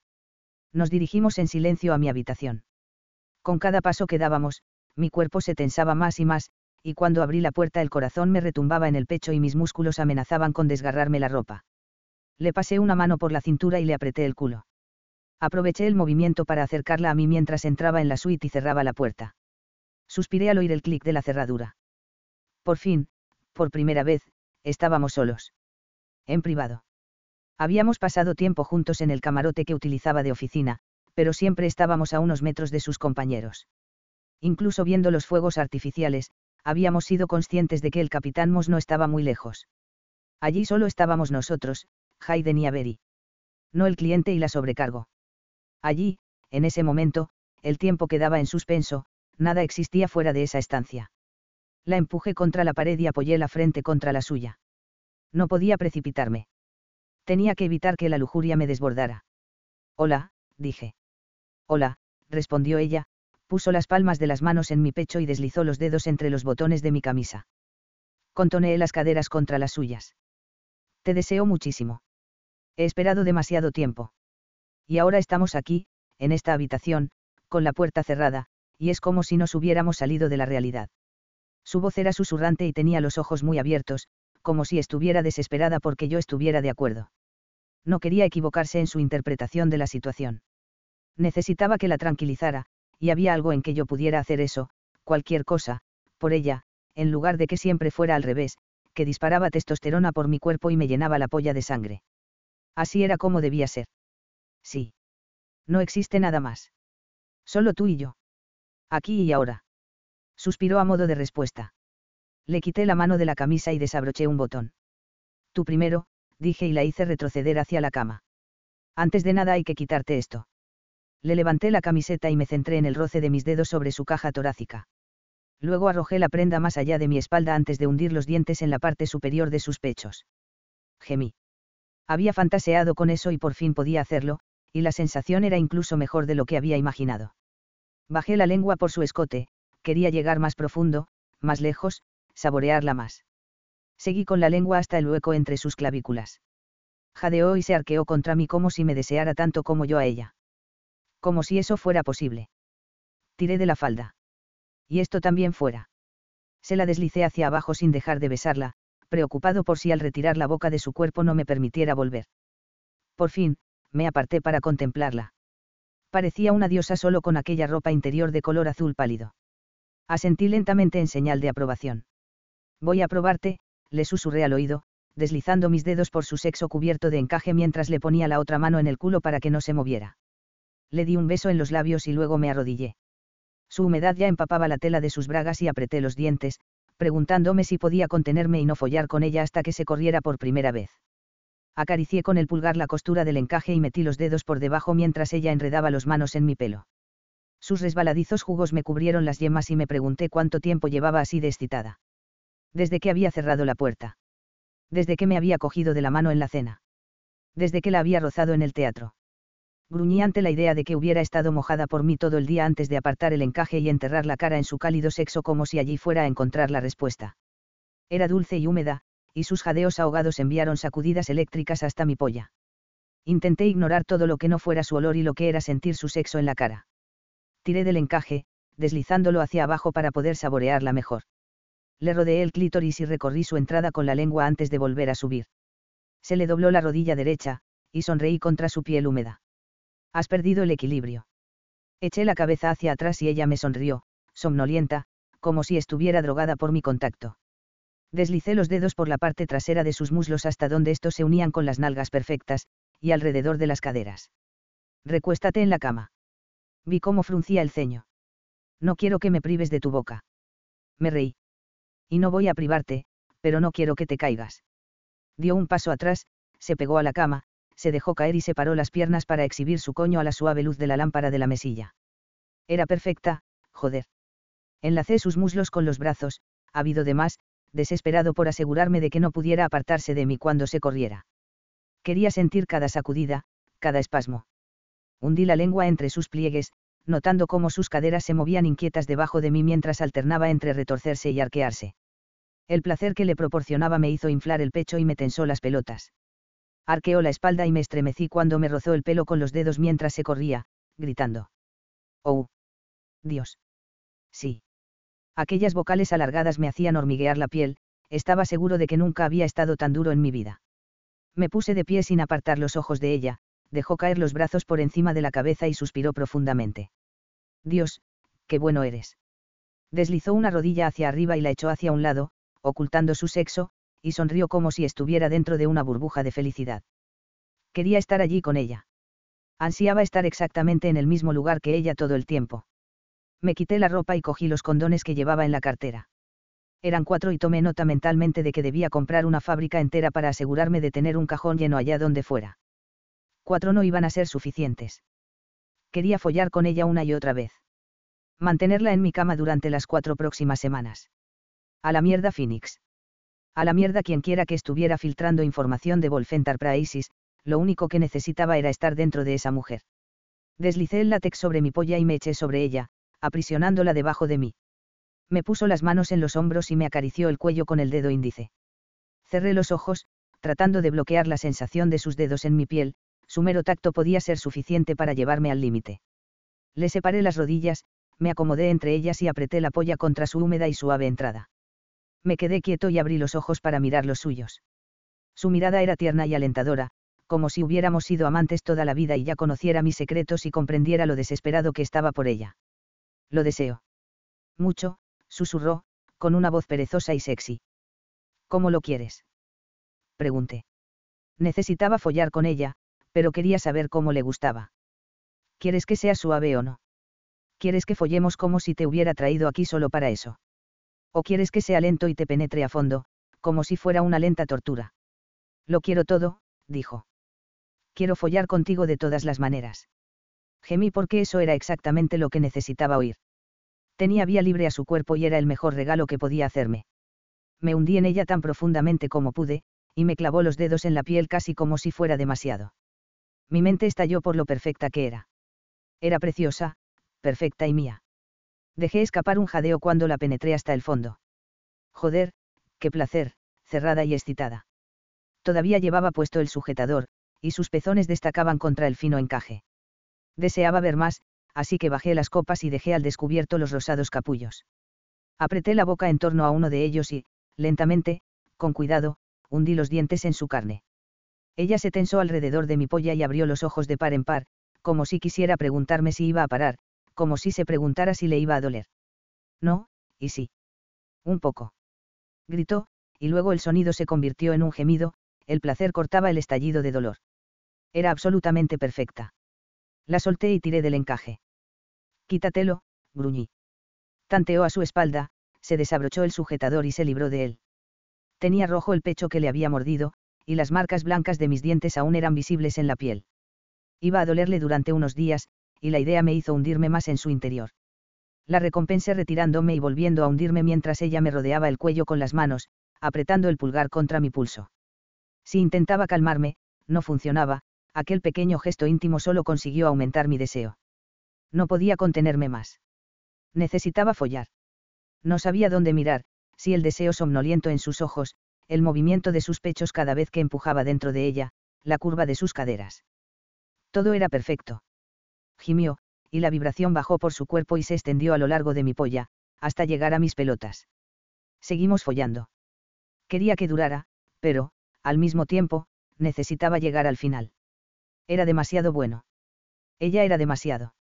Me dediqué con más frenesí, con más fuerza, mi mirada iba de su cara a donde estábamos unidos pasando por sus pechos. Su estrecho coño y el dolor que me provocaban sus uñas me robaron la concentración. Deslicé la mano por debajo de su culo para mover sus caderas hacia mí y ella gimió ante el cambio de ángulo, estaba a punto de correrse. Mi corazón golpeaba contra mi esternón y quería correrme antes de que se me saliera del pecho. Su gemido ahogado me hizo concentrarme en su cara y vi cómo una expresión de incredulidad cruzaba su rostro mientras gritaba silenciosamente ante el orgasmo. Su expresión y su apretado coño me hicieron empujar dentro de ella una vez más, luego otra vez y luego una última vez, vertiendo cada gramo de energía en ella, entregándole todo mi esfuerzo. Me derrumbé sobre ella con un gruñido y luego la acerqué, necesitando que viera lo que me había provocado. Mierda. Joder. ¿Qué había sido eso? Mi respiración ya se había ralentizado cuando me di cuenta de que era el doble de grande que ella y debía moverme. Me puse de espaldas, pero ella me agarró con más fuerza y la llevé conmigo para que se pusiera encima. Recorrí su espalda con las manos y apreté su perfecto culo. ¿Qué me acabas de hacer? Susurró contra mi pecho. Me había leído el pensamiento. Algo había cambiado. Lo que acabábamos de hacer, cómo me había hecho sentir. Tal vez fuera porque era la primera que follaba en más de un mes. Tal vez fuera porque la había deseado durante más tiempo del que había deseado a cualquier mujer sin saciar mi necesidad. Pero no lo creía. Era como si nuestros cuerpos estuvieran diseñados para estar juntos. Como si yo pudiera leer lo que ella necesitaba y supiera exactamente lo que tenía que darle. Antes de que pudiera entender lo que significaba o convencerme de que lo había sentido antes y lo había olvidado, se movió, apretó las palmas de las manos contra mi pecho y se incorporó para poder sentarse a horcajadas sobre mí. Creo que he perdido el conocimiento por un segundo, confesó, sonriéndome. No era su sonrisa de sobrecargo. Esa era sexy, provocativa y cálida, y me acerqué a sus caderas, deseando que toda mi carne se conectara con la suya en la medida de lo posible. Ella se deslizó hacia adelante y salí de su interior. Me senté y me deshice del condón, le hice un nudo y lo dejé caer sobre la camisa que había tirado junto a la cama. Luego me volví hacia ver y mientras ella deslizaba su coño sobre mi polla, con el labio inferior entre los dientes. Quería más. Y ansiaba darle todo lo que deseaba. Sus pechos se juntaron mientras movía las caderas, estimulando mi polla, que no había tenido la oportunidad de ablandarse del todo. La sentía resbaladiza y húmeda, y su deseo me cubrió la polla. Era la cosa más sexy que hubiera visto jamás. Echó la cabeza hacia atrás y las puntas de su pelo le rozaron la cintura. Me estiré hacia la mesilla de noche y cogí otro condón antes de que la cosa fuera a más. Esa mujer quería que folláramos de todas las maneras, y la tentación de hacerlo a pelo estaba creciendo en mi interior, pero no podía. Ella se deslizó hacia atrás, dándome espacio para ponerme un nuevo condón, y se humedeció los labios con la lengua mientras miraba. Mi polla se puso dura como si quisiera llegar a su boca y, antes de que pudiera extender el preservativo hasta la base, se arrodilló y me apartó las manos como si necesitara desesperadamente que terminara para poder meterme dentro. Su impaciencia me producía una sensación de satisfacción, me gustaba la ver y codiciosa. Me gustaba la ver y desnuda. Me gustaba todo lo relacionado con esa mujer. Enlazó los dedos con los míos y se mantuvo firme, flotando sobre mí, con mi glande en la entrada. Apretó los labios y parpadeó, preparándose. Lentamente, me hundió en ella, dilatándose para dejarme entrar.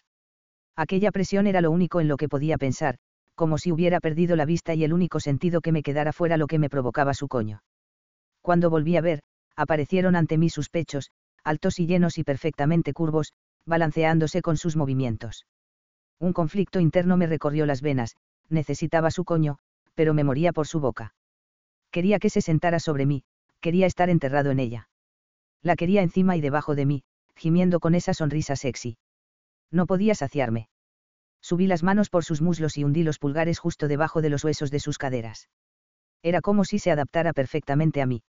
La guié lentamente para que mi polla saliera, lo bastante como para sentirla, pero no lo tanto como para que la echara de menos, y luego la empujé hacia atrás.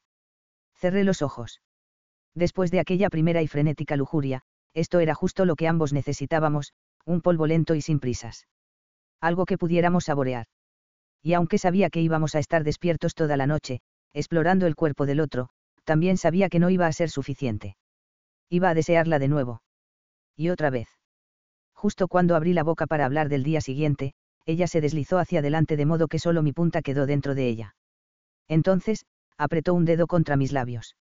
Sabía lo que estaba pensando. Entendía que quería volver a verla. Que no sabía cómo íbamos a hacer que funcionara, pero que iba a encontrar la manera.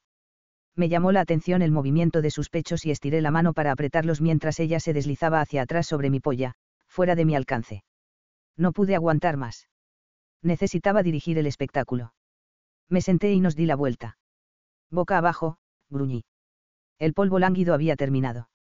Yo estaba al mando y quería que gimiera. Sonrió como si eso formara parte de su plan desde el principio y se echó hacia adelante, apoyándose en los codos. Le caía el pelo sobre la piel bronceada y se lo aparté, pasándolo por encima de un hombro para poder ver su espalda perfectamente lisa. Me eché hacia adelante y le di un beso entre los omóplatos, recorriendo con el pulgar su columna vertebral. Dios, era perfecta desde todos los ángulos. Me miró por encima del hombro y echó el culo hacia atrás provocativamente. Gruñí y me hundí dentro de ella de forma burda y salvaje, y gimió como si acabara de hacer realidad todos sus sueños. Se desplomó de frente, extendió los brazos por encima de la cabeza y apoyó las manos en el cabecero. Bien. Sabía que esto iba a ser brutal, brusco y apasionado, lo sabía y lo quería de todos modos. Me retiré y volví a penetrarla, el esfuerzo y el placer me hicieron lanzar un rugido gutural desde lo más profundo. Me cerní sobre ella, con los brazos a ambos lados, y me agaché para besarla en el cuello. Sí, susurró ella. Por favor. Soltó un suspiro mientras me retiraba. Más.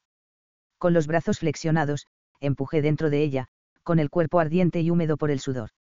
Era bueno, pero quería que lo fuera todavía más para ella. Quería que fuera mejor. Quería ser lo mejor para ella. Oh, Dios, oh, Dios, oh, Dios. Murmuró, sus palabras se ahogaron y se forzó a respirar, curvó los dedos, se tensó. ¿A qué es alucinante? Gruñí cerca de su oído. ¿Ves cómo le gustas a mi polla?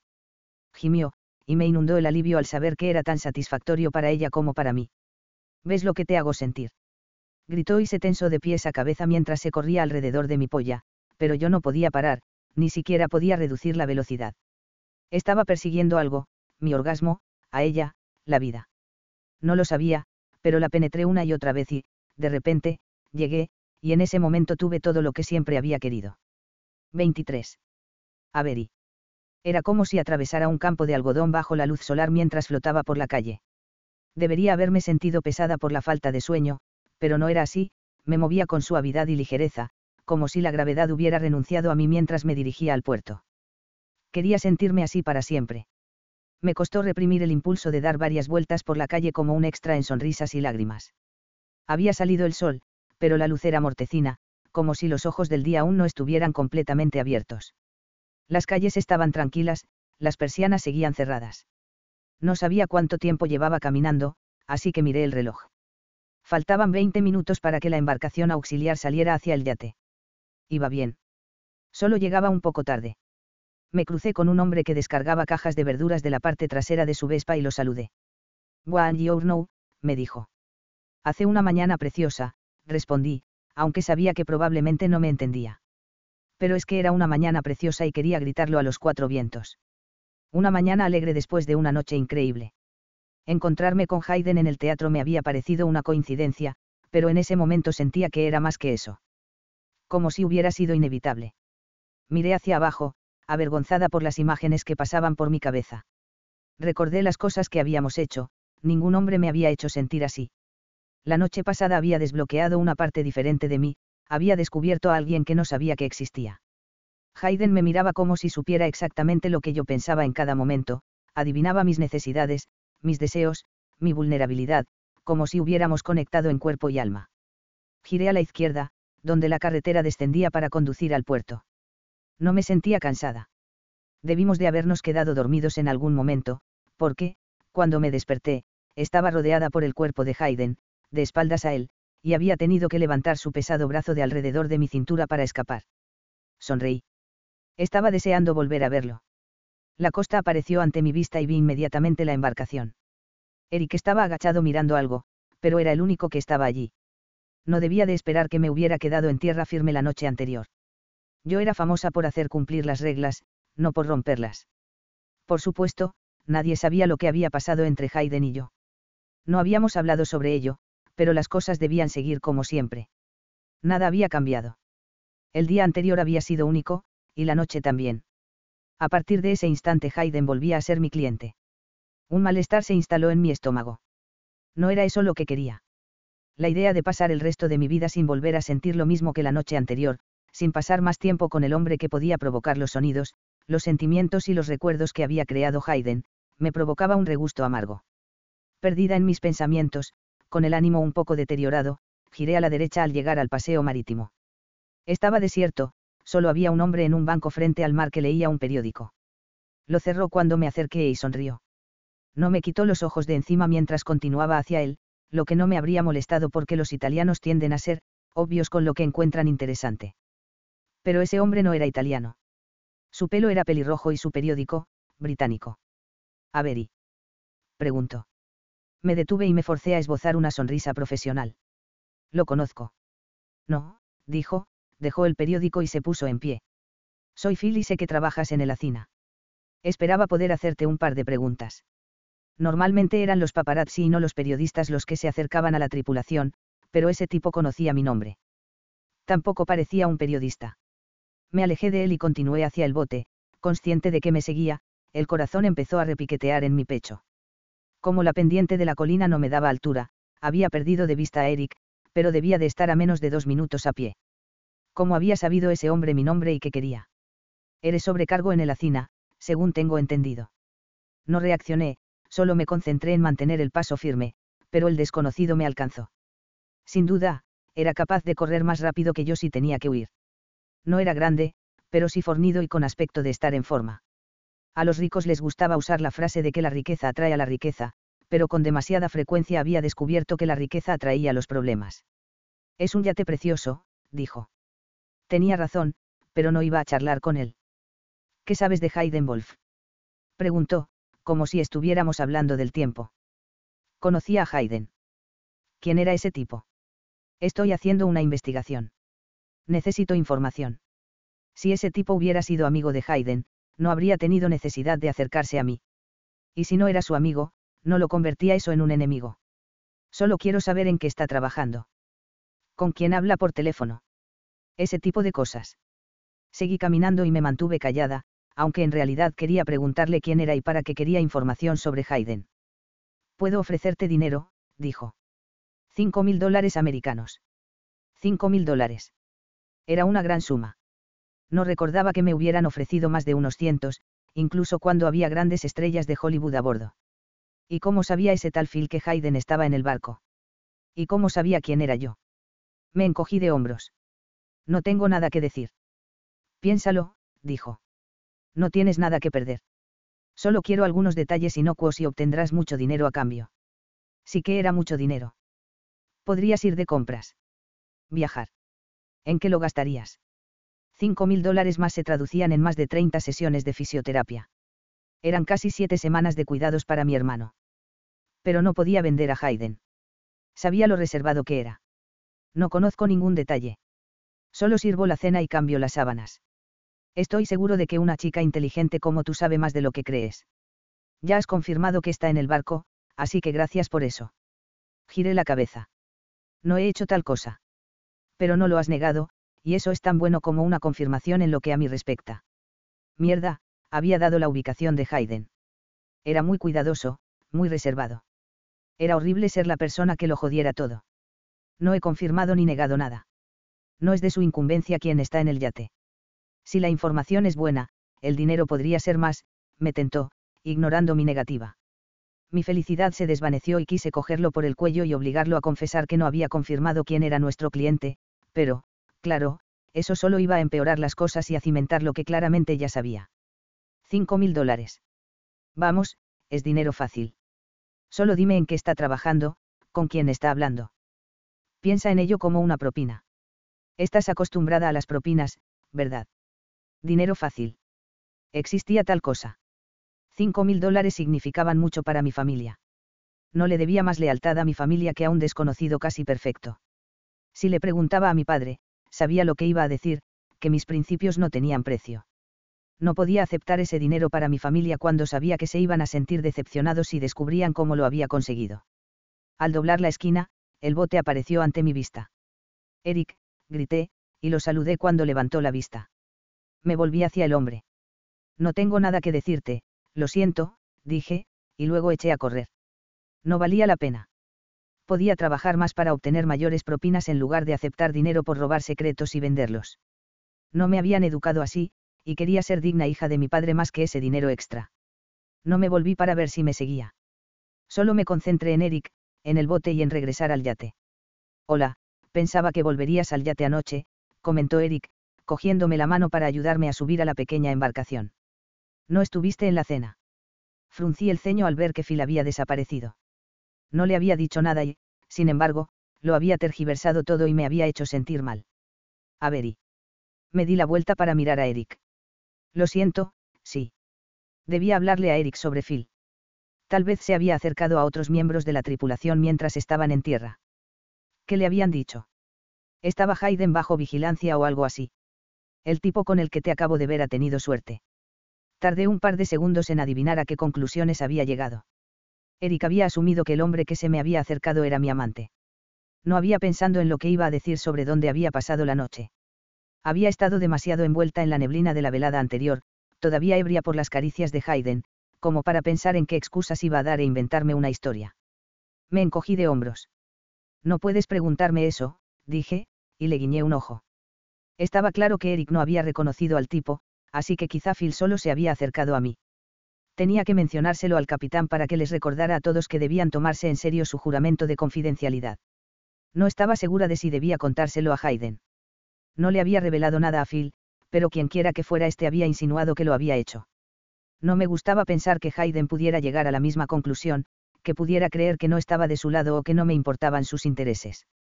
Yo sabía la verdad. Pero iba a creerme. O era mejor que me quedara callada. 24. Hayden. ¿Alguien sabe jugar al ajedrez? Pregunté al entrar en la cocina. Estaba esperando una llamada de Estados Unidos y tenía que matar 40 minutos. A medida que avanzaba el acuerdo, el grueso del trabajo había disminuido y cada vez dependía más de los abogados para poder avanzar. 3 personas se volvieron para mirarme y, aunque Avery mantuvo la cabeza baja, el rubor de sus mejillas fue toda la atención que necesitaba. Yo no. Me gustan más las cartas, dijo Neil. Puedo prepararle la moto de agua si quiere, se ofreció Eric. Me metí las manos en los bolsillos. Solo dispongo de 40 minutos. Avery, ese juego de tablero, no es ajedrez. Preguntó August. Avery levantó la vista. Es backgammon, se limitó a decir. Pues me vale, intervine. Me gustaba la idea de pasar un rato a solas con Avery, incluso aunque el resto de la tripulación estuviera pululando a nuestro alrededor. Vamos, Walker. Me di la vuelta y fui al salón más pequeño, donde estaban los juegos, cruzando comedor. ¿Qué pretendes? Siseó Avery mientras se agachaba para sacar el backgammon de cuero rojo del aparador. Fruncí el ceño. Matar el tiempo hasta que me llegue el próximo borrador de los acuerdos. ¿Algún problema? Vamos a la cubierta principal. Claro, ¿quieres tomar algo? Esquilar. Llamé, y la joven asomó la cabeza desde la galería. ¿Puedes traerme un vaso de agua, por favor? Avery, ¿qué quieres tú? Avery me fulminó con la mirada, así que me encogí de hombros. Vale, solo el agua. Avery se dirigió a la cubierta principal con el juego de backgammon bajo el brazo. No puedes ofrecerme una bebida como si fuera tu invitada, Hayden. Es raro. Es más raro que estés a mi disposición después de... Esa mañana me había despertado en una cama vacía, pero no recordaba haberme dormido. Habíamos follado hasta quedar en carne viva y agotados, pero ninguno de los dos había hablado de lo que había pasado después. No le había dicho que eso no me parecía un rollo de una noche. No recordaba que hubiera sabido nunca que quería follar con una mujer antes de hacerlo por primera vez. Esas sensaciones y experiencias eran nuevas. Diferentes. Avery era diferente. Es lo que es, zanjó ella, abrió la caja y colocó el tablero sobre la mesa. Por cierto, tengo que contarte algo más tarde, añadió mientras sacaba las fichas rojas y blancas y se ponía a colocarlas en el tablero para que estuvieran completamente alineadas. Le detuve las manos. Para. Las rojas las coloco yo. Se encogió de hombros. Vale. Me apartó las manos y siguió colocando las fichas rojas en los triángulos que tenía delante. ¿Has oído lo que he dicho? Preguntó. Le acaricié los dedos. Puedo colocar mis fichas. ¿No te gusta que haga cosas por ti? Se defendió. Me gusta que me hagas cosas, respondí, recordando cómo se le habían llenado los ojos de lágrimas cuando mi polla había llegado al fondo de su garganta. Se mordió el labio inferior y su rubor me dijo que estaba recordando lo mismo. Hayden. Susurró. Dios, era tan sexy cuando se sonrojaba. Tan inocente. Tan perfecta. Le quité las fichas rojas de la mano y entrelacé mis dedos con los suyos. Nuestros ojos se buscaron y durante unos segundos el resto del mundo se desvaneció. Sonó la bocina de otro barco y ella se apartó, deslizando sus dedos de los míos como si renunciara a mi contacto a regañadientes. Cuando estamos a solas no soy un cliente. Soy Hayden. Entendido. Parpadeó. Pero no estamos solos. Esa es la cuestión. La tripulación de cubierta está a 6 metros de nosotros. Esquilar llegará con el agua en cualquier momento. Puso las fichas blancas en los triángulos. Eres un cliente mientras estés en el yate. Volvió a parpadear, me miró a los ojos y sonrió. No puedes agobiarme y tienes que actuar como un cliente o me despedirán, y tú mejor que nadie sabes que no puedo permitirme eso. Se intentaba convencer tanto a sí misma como a mí. La atracción entre nosotros era innegable. Me sentí orgulloso de entender por qué conservar su trabajo era tan importante para ella. Que me hubiera dicho que pagar los gastos médicos de su hermano era la razón por la que estaba allí me hizo sentir importante. Dios, yo dirigía una empresa multimillonaria, y saber algo personal de Avery Walker era lo que me hacía sentir importante. ¿Cómo tenía tanto poder sobre mí? Tal vez era solo porque ella era mejor persona que yo. No te he visto esta mañana, susurré. Arqueó una ceja mientras terminaba de colocar las fichas. Creo que me has visto mucho por la noche y por la mañana, susurró. No pude resistirme a su boca y a esa mirada burlona. Me acerqué y le pasé el pulgar por el labio inferior. Durante un segundo volvimos a estar en el hotel, en un espacio privado del que solo nosotros teníamos la llave.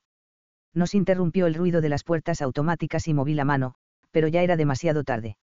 Nos habían pillado. Los amables ojos de Avery reflejaban tristeza cuando levantó la vista para ver quién había llegado. Hasta que Esquilar colocó el agua delante de Avery no vi que no me sostenía la mirada, ni tampoco a Avery. Esquilar tenía las mejillas rojas, y supe con certeza que lo había visto todo. Gracias, Esquilar, dije. ¿Puedo ofrecerle algo más? Preguntó, mirando las puertas que se cerraban como si la estuvieran cronometrando y, si no pasaba antes de que se cerraran, fuera a quedarse atrapada en esa incómoda situación. No, gracias, respondí, intentando captar su mirada para ver si podía averiguar lo que estaba pensando. La había cagado. No tenía ni idea de cómo era la dinámica entre Avery y Esquilar. Esquilar era capaz de denunciarla. Quería ocupar el puesto de Avery. Esquilar se escabulló. Lo siento. El roce de las patas de la silla de Avery en el suelo interrumpió mis palabras. Hazlo por mí, por favor, baja al despacho y mientras yo.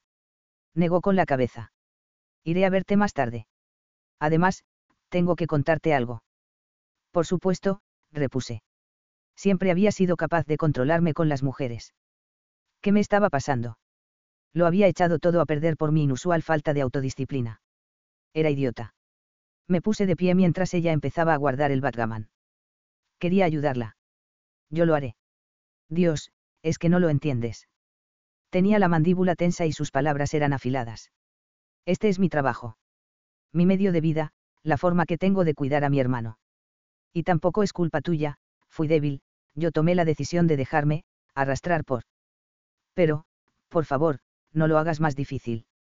Finge que tienes una llamada y vete. De acuerdo. Me di la vuelta para volver a entrar, escocido por aquellas palabras que me escocían en la piel. Débil.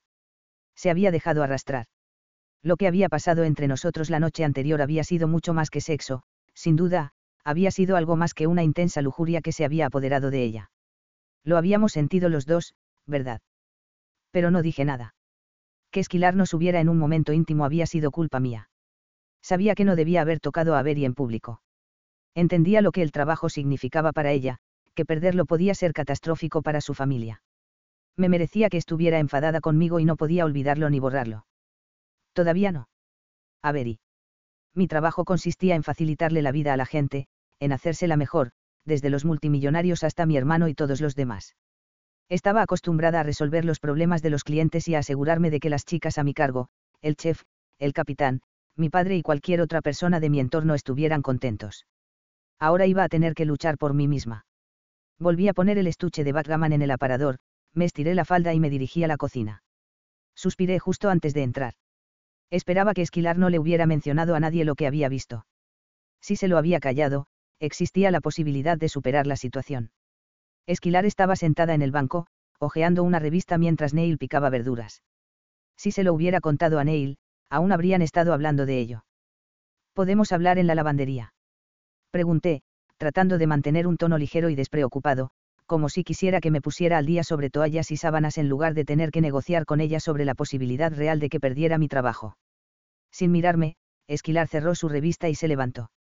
¿Dónde está August? Pregunté. Echando la siesta. Está de descanso. Asentí. Había tenido suerte de que fuera Esquilar quien nos hubiera pillado a nosotros y no August, a la que había reprendido varias veces al inicio del crucero por mencionar la posibilidad de enrollarse con un cliente sexy o comentar lo guapo que era. Había sido una hipócrita. Esquilar cerró la puerta de la lavandería a nuestra espalda. A pesar de que solo había un cliente en el yate, las lavadoras y las secadoras se utilizaban constantemente y proporcionaban la insonorización que íbamos a necesitar para la conversación. ¿Qué quieres? Preguntó Esquilar, con los ojos muy abiertos, acercándose a mí. Me apreté las sienes con los dedos, como si intentara evitar que me explotara el cerebro. ¿Le has contado a alguien lo que has visto? Se movió para sentarse en una de las lavadoras. Por supuesto que no, pero, Avery, ¿en qué coño estabas pensando? Me relajé un poco y me apoyé en la secadora. Tal vez todavía podía detener la avalancha. Lo siento, es que. No lo sientas. Dime qué está pasando. ¿Te está acosando? Busqué sus ojos. No, por supuesto que no. Quiero decir, él nunca. ¿Cuándo empezó? Preguntó. Sonaba estúpido decir que en cuanto le puse los ojos encima. Al menos, ese había sido el momento en el que había empezado a desearlo. Anoche fue la primera vez.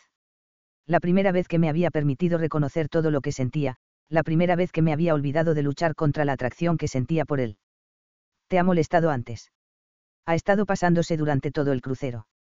Llevé la mano hacia atrás y tanteé para sentarme en la secadora opuesta. Nunca hemos. En el barco no. Se echó hacia atrás. Pero te has acostado con él. No tenía sentido negarlo. Anoche. Soltó un gemido ahogado. Estuviste con él anoche. Eric mencionó que te había visto con un pelirrojo. No lo planeamos. Nos encontramos por casualidad. Esquilar puso los ojos en blanco. Lo digo en serio. Fui al teatro griego para visitarlo, como todos los turistas. No tenía ni idea de que él iba a estar allí. Sin embargo, no puedo negar que ya me atraía antes de eso. El silencio se apoderó de nosotras. No tenía motivos para creerse lo que estaba diciendo. Había roto la regla de oro y había cruzado la línea con un cliente, poniendo en riesgo mi trabajo y la propina de todos. No se lo has dicho a nadie. No, quería hablar contigo primero. Pero tendré que decirlo si te vuelve a tocar así en público. Lo sé. Creo que estaba tratando de ser amable o algo así. Al menos esperaba que solo fuera eso. No estaba segura de si había sido desconsiderado o egoísta al tocarme cuando yo le había pedido que no lo hiciera. De todo un poco, tal vez. Daba igual que fuera un millonario con principios, seguía estando acostumbrado a conseguir todo lo que quería. La gente seguía saltando ante el chasquido de sus dedos. ¿Vale la pena arriesgar tu carrera por un rollo de una noche? Esa era la cuestión. La noche anterior había sentido que valía la pena arriesgarlo todo por lo que había entre nosotros, pero seguía pensando igual. Aunque no lo habíamos hablado, lo que había entre nosotros no me había parecido fugaz. No creo que fuera un rollo de una noche. Pero ¿qué otra cosa podía ser? Vivíamos en países diferentes, teníamos prioridades diferentes. No podía mantener una relación con un cliente que tuviera ese estilo de vida. ¿Qué esperanza había de que funcionara una relación con Hayden Wolf? Es que me gusta mucho. Claro, por supuesto. Es guapo y rico. Arrugué la nariz. No se trata de eso. Esquilar suspiró y echó la cabeza hacia atrás, escéptica. En serio. Esto podría hacer que te despidieran. Es una imprudencia. No pareces tú. Lo sé. Había sacado los pies del tiesto. La seguridad de mi familia lo era todo para mí. Es que es muy buen tipo y hemos terminado pasando mucho tiempo juntos y... El simple deseo físico habría sido más fácil de resistir, pero la amabilidad de Hayden, su pasión por lo que hacía, la forma en que hablaba de su hermano. Cuantos más datos descubría de él, más me gustaba. ¿Y qué? Vas a tener una aventura con ese hombre. Desvié la mirada para que la ansiedad que me agitaba el estómago no se reflejara en mi rostro. La idea de una aventura parecía burda. Lo que había ocurrido entre nosotros no debía tener una etiqueta que se aplicara a cualquier otra persona. Debía tener su propia caja, su propia atmósfera, era diferente, especial. No lo sé. Me encogí de hombros. Solo han pasado unas horas desde que... No he tenido tiempo de pensar. Esquilar se bajó de la secadora.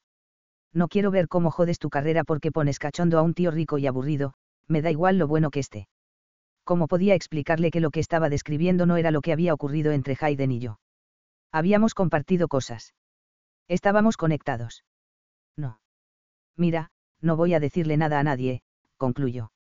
No le había pedido que guardara el secreto, pero aún así sentí alivio y culpa a partes iguales al oírla hablar. No quiero que te metas en líos. Me caes bien, y Amos le daría un ataque.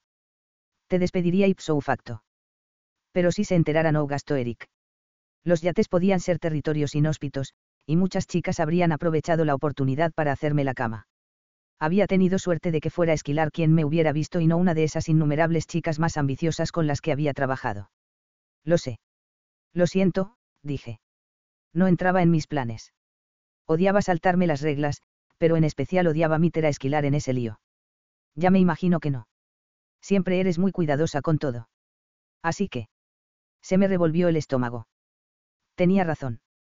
Hayden me había hecho tomar decisiones que iban en contra de mi naturaleza, en contra de mi buen juicio. ¿En qué había estado pensando? Me había librado esa vez. Lo sabía. Pero la única manera de asegurarme de que nadie más se enterara era ponerle fin a las cosas. Voy a dejarle claro que no va a pasar nada más entre nosotros. No me gustaban las palabras que salían de mis labios. Tú verás. Solo sé que el camino en el que estás en este momento te meterá en líos, me advirtió.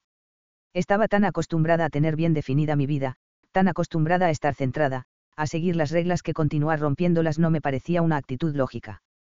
Pero la alternativa de no volver a estar con Hayden resultaba insoportable. Era como si alguien hubiera abierto las cortinas de una habitación oscura y me hubiera mostrado que me había estado perdiendo la luz del día todo ese tiempo. Me parecía una idea demasiado desgarradora cerrar esas cortinas de inmediato. Pero Esquilar tenía razón. Esa luz del sol, Hayden y todo lo que traía consigo, podía acabar quemándome, corroyéndome y, en última instancia, destruyendo todo mi mundo. Y total, dentro 4 semanas se habría acabado todo. ¿En qué estaba pensando? Esquilar se acercó para darme un abrazo y yo bajé de la secadora para agarrarme a ella. Decidas lo que decidas, ten cuidado. Estamos en un espacio muy pequeño y la gente percibe enseguida la química. Solo hace falta que sospechen algo para que la situación se vuelva difícil. La decisión más sensata era poner fin a lo que había empezado entre Hayden y yo. Las cosas ya habían llegado muy lejos, y tampoco era como si fuéramos a tener un final feliz para siempre jamás. Era ridículo pensar que podía ser el principio de algo. El crucero terminaba en 4 semanas, Hayden iba a regresar a Londres y yo iba a seguir con la temporada en otro yate. ¿Dónde nos dejaba eso? Y si no iba a haber entre nosotros nada más que las 4 próximas semanas, no merecía la pena perder la forma de mantener a mi familia. Por muy doloroso que fuera, tenía que volver a trazar una línea en la arena antes de perderlo todo. Tenía que poner punto final a lo que hubiera entre nosotros. 25. Hayden. Debía sentirme feliz.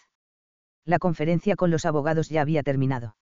Las negociaciones habían resultado productivas e íbamos adelantados con respecto al calendario, pero lo único en lo que podía pensar era en la forma en que Avery me había mirado mientras guardaba el juego, devastación, culpa y determinación a partes iguales.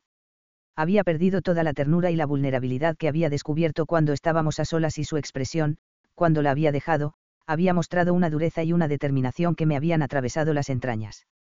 Tenía que mantenerme distraído. Cogí el teléfono por satélite del escritorio y marqué el número de Landon. «¿Va todo bien?», respondió. Empiezo a impacientarme con lo del topo. «¿No tienes más?». «Lleva semanas con ello». «Pues contrata a otro, imbécil. Si quieres que el trabajo se haga bien, vas a tener que ser paciente». Sabía que mi hermano era el mejor, pero no iba a decírselo. «No entiendo por qué estás tardando tanto». «¿También has estado investigando a Cannon?». «No. Nos hemos dedicado a follar, beber y comer, no te jode». Sabía que me estaba comportando de forma poco razonable, pero me molestaba haber metido la pata con Avery. Siempre me había mostrado orgulloso de mi autocontrol. ¿Por qué demonios no había sido capaz de resistirme a tocarla? «Necesitas echar un polvo», dijo Landon. Estuve a punto de decirle que había echado un montón la noche anterior, pero me contuve. Aunque lo habría soltado en cualquier conversación normal con Landon, por alguna razón no quería describir lo que había pasado con Avery como un polvo. Evidentemente, había liberado mucha frustración contenida y había sido una noche épica, pero no había sido solo un polvo. Si tú lo dices. Que tú seas un salido no significa que todos seamos iguales. Landon se rió. Sí, es cierto. Porque tú eres un monje. Aunque me gustaba follar regularmente, era un poco más discreto que Landon. También dejaba muy claras mis intenciones, o la falta de ellas, antes de quitarme la ropa. Sin embargo, no recordaba haber dejado claras esas intenciones la noche anterior. Probablemente porque, por primera vez desde que tenía uso de razón, no estaba seguro de que hubiera habido un límite claro o algo a lo que poner punto final. «Venga, déjalo ya. En vez de parecer obsesionado con mi vida sexual, ¿por qué no me dices si estamos cerca de descubrir la filtración? Nos hemos centrado en Gerald, de finanzas, y en Anita. Le he pedido un favor a un compañero en las Caimán y recibiré la respuesta dentro un par de días. Espero que podamos echar un vistazo a los movimientos de sus cuentas. Y estamos interviniendo sus teléfonos, tanto en casa como en el despacho, y también los móviles. No habla con nadie, solo con su mujer o sus hijos. Y Anita está limpia. Hasta que sepa por qué tiene una cantidad de 6 cifras en una cuenta bancaria recién abierta, no puedo asegurarlo. Y ya te advierto que no es nada bueno que no hayamos descubierto más rápido una explicación racional, pero estamos trabajando en ello. Iba a sentirme mejor cuando quedara descartada. No era posible que fuera Anita. Era leal y tenía acceso a todo lo que yo hacía. Si Cannon la había comprado, me tenía pillado. Tienes que aceptar la idea de que podría ser tu asistente. No sé por qué estás tan convencido de que no es ella, cuando es la persona a la que Cannon apuntaría si quisiera a alguien dentro de tu empresa. Landon me estaba soltando todo lo que no quería saber. Que Anita fuera la infiltrada no solo era desastroso porque tenía acceso a todo en mi oficina, también porque nunca había dudado de ella. Nunca había tomado precauciones para ocultarle nada delicado. En el aspecto profesional, había sido un libro abierto con ella. Y eso me hacía culpable. Así que no sabía qué era peor, perder la fe en mi forma de juzgar a la gente o ser potencialmente parte de mi propia perdición. Mira, aún no has encontrado nada. Nunca se sabe. Podría ser porque no hay ninguna filtración. Me había devanado los sesos buscando otra forma de que Cannon se enterara de todos los tratos. Tal vez exista otra alternativa para que Cannon me robe cada trato que pretendo cerrar. Claro, respondió Landon en tono sarcástico. Lo digo en serio. Mira, no tienen nada desde que dejé mi móvil y mi portátil en Londres. Quizá lo lograran con un malware o algo así. He examinado a fondo tus dispositivos. No hay nada, ni siquiera en el ordenador de sobremesa de tu casa. ¿Cómo diablos te has metido en? No podría ser uno de esos malware que desaparecen después de un tiempo. Como el mensaje de misión, imposible, quieres decir. Si no conociera a mi hermano mejor de lo que quisiera, en ese momento habría pensando que me estaba haciendo caso. Vete a la mierda. Se rió. En serio. Tenemos que dejar caer una pista falsa. Algo jugoso que tiente a cualquiera que intente pasar desapercibido. ¿Cómo qué? He pedido a la gente que consiga información. Eso debería haber hecho que dieran un paso en falso. Tal vez es necesario que subas la apuesta. Haz una oferta. Que haga una oferta. ¿Por qué? No lo sé. Elige una empresa. Tienes que subir un peldaño. Quien te está traicionando no está creyéndose las migajas que le estamos dando. Hay que ofrecerle un bocado gordo y jugoso. No puedo hacer una oferta al tuntún, tendría que tener sentido. O cuadran los números o no sería creíble. Y no quiero tener que retirarme luego sin razón aparente. Mi palabra es importante en este mundillo. Joder. Nada de eso es problema mío. ¿Y a quién iba a meter en el engaño de todos modos? Para que Gerald estuviera implicado, el círculo tendría que ser bastante amplio. En este momento, es la opción más rápida. Apreté el puño y luego separé los dedos mientras cogía aire. Tenía la sensación de que esa iba a ser la batalla final, pero esperaba que no hubiera ningún bando perdedor. No quería encontrar la filtración en mi equipo de confianza. Quería que hubiera otra explicación. No quería haberme equivocado con ninguno de ellos porque eso significaba que no podía fiarme de mi propio juicio y que iba a tener que cuestionar todas las decisiones que había tomado. Vale. Me llevará una semana o así. Necesitaba encontrar algo jugoso a lo que lanzarme. Tal vez podía retomar el tema de la aseguradora mexicana para la que Gerald había hecho números. No quería tener negocios en México, pero al menos era una transacción que no se iba a llevar a cabo en la City, así que, si me retiraba sin dar explicaciones, mi reputación no iba a sufrir lo más mínimo. Tenía que encontrar la manera. Te mantendré informado. Y asegúrate de que la próxima vez que me llames hayas echado un polvo. Me vas a buscar compañía.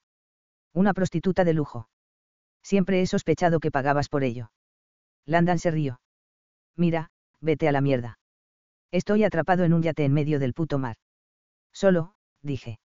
Siempre encuentras una excusa para tu total falta de diversión. Encuentra la filtración de una puta vez. Y trata de no meterte en líos mientras lo haces. Colgué y tiré el teléfono sobre el escritorio. Hablar con Landon más a menudo de lo normal era agradable.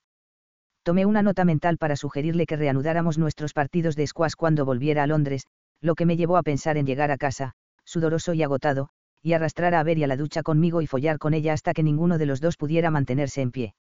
La pena era que Avery no iba a estar en Londres conmigo, sino en un crucero con otros clientes que le exigían cosas ridículas y la trataban como si fuera una esclava.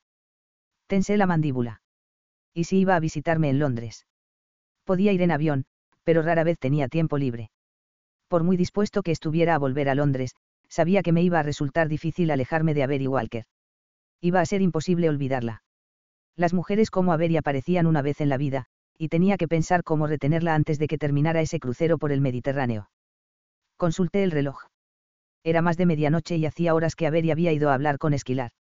Me estaba empezando a impacientar. Quería verla.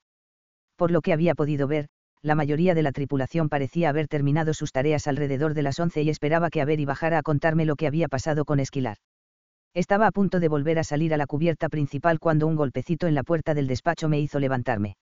Atravesé la estancia y abrí de un tirón. Avery se deslizó dentro con rapidez y yo cerré la puerta con llave. Leer correctamente el lenguaje corporal de la gente me había resultado muy valioso a lo largo de mi carrera. Descubría cuando alguien iba de farol, cuando estaba bajo presión, cuando lo había sorprendido. Era parte de la razón por la que me resultaba tan difícil creer que tuviera una fuga en mi equipo más cercano, pues eran personas que conocía bien, personas a las que creía conocer. Pero hasta un ciego habría visto la infelicidad de haber y mientras se apoyaba en la puerta de mi despacho, con los brazos cruzados y la mirada baja. Joder. Lo siento, dije, metiendo las manos en los bolsillos. ¿Qué te ha dicho Esquilar? Negó con la cabeza. No. Tengo que contarte algo que ha pasado hoy. Esta mañana, después de salir del hotel. No he tenido la oportunidad todavía. ¿Estás bien? Esto es por Esquilar. Por favor, escúchame. Se me acercó un tipo raro preguntando por ti. No entendía qué tenía que ver eso con que Esquilar y yo hubiéramos metido a Berry en un lío. ¿Quién era? No lo sé. Un hombre británico. Me hizo muchas preguntas sobre el barco y sobre ti. Me ofreció dinero para que le contara cosas. ¿Para que le dijeras qué? Pregunté. Everybody in your crew identifies as either Big Mac Burger, McNuggets, or McCrispy Sandwich. But you're the Filet-O-Fish Sandwich all day. That crispy fish, that savory tartar sauce, that melty cheese, that pillowy bun. Yeah, you get it. Every time. And if you love the Filet-O-Fish, right now you can catch two of the classics you love for just $6. Limited time only. Price and participation may vary. Cannot be combined with any other offer. Single item at regular price. Ba-da-ba-ba-ba.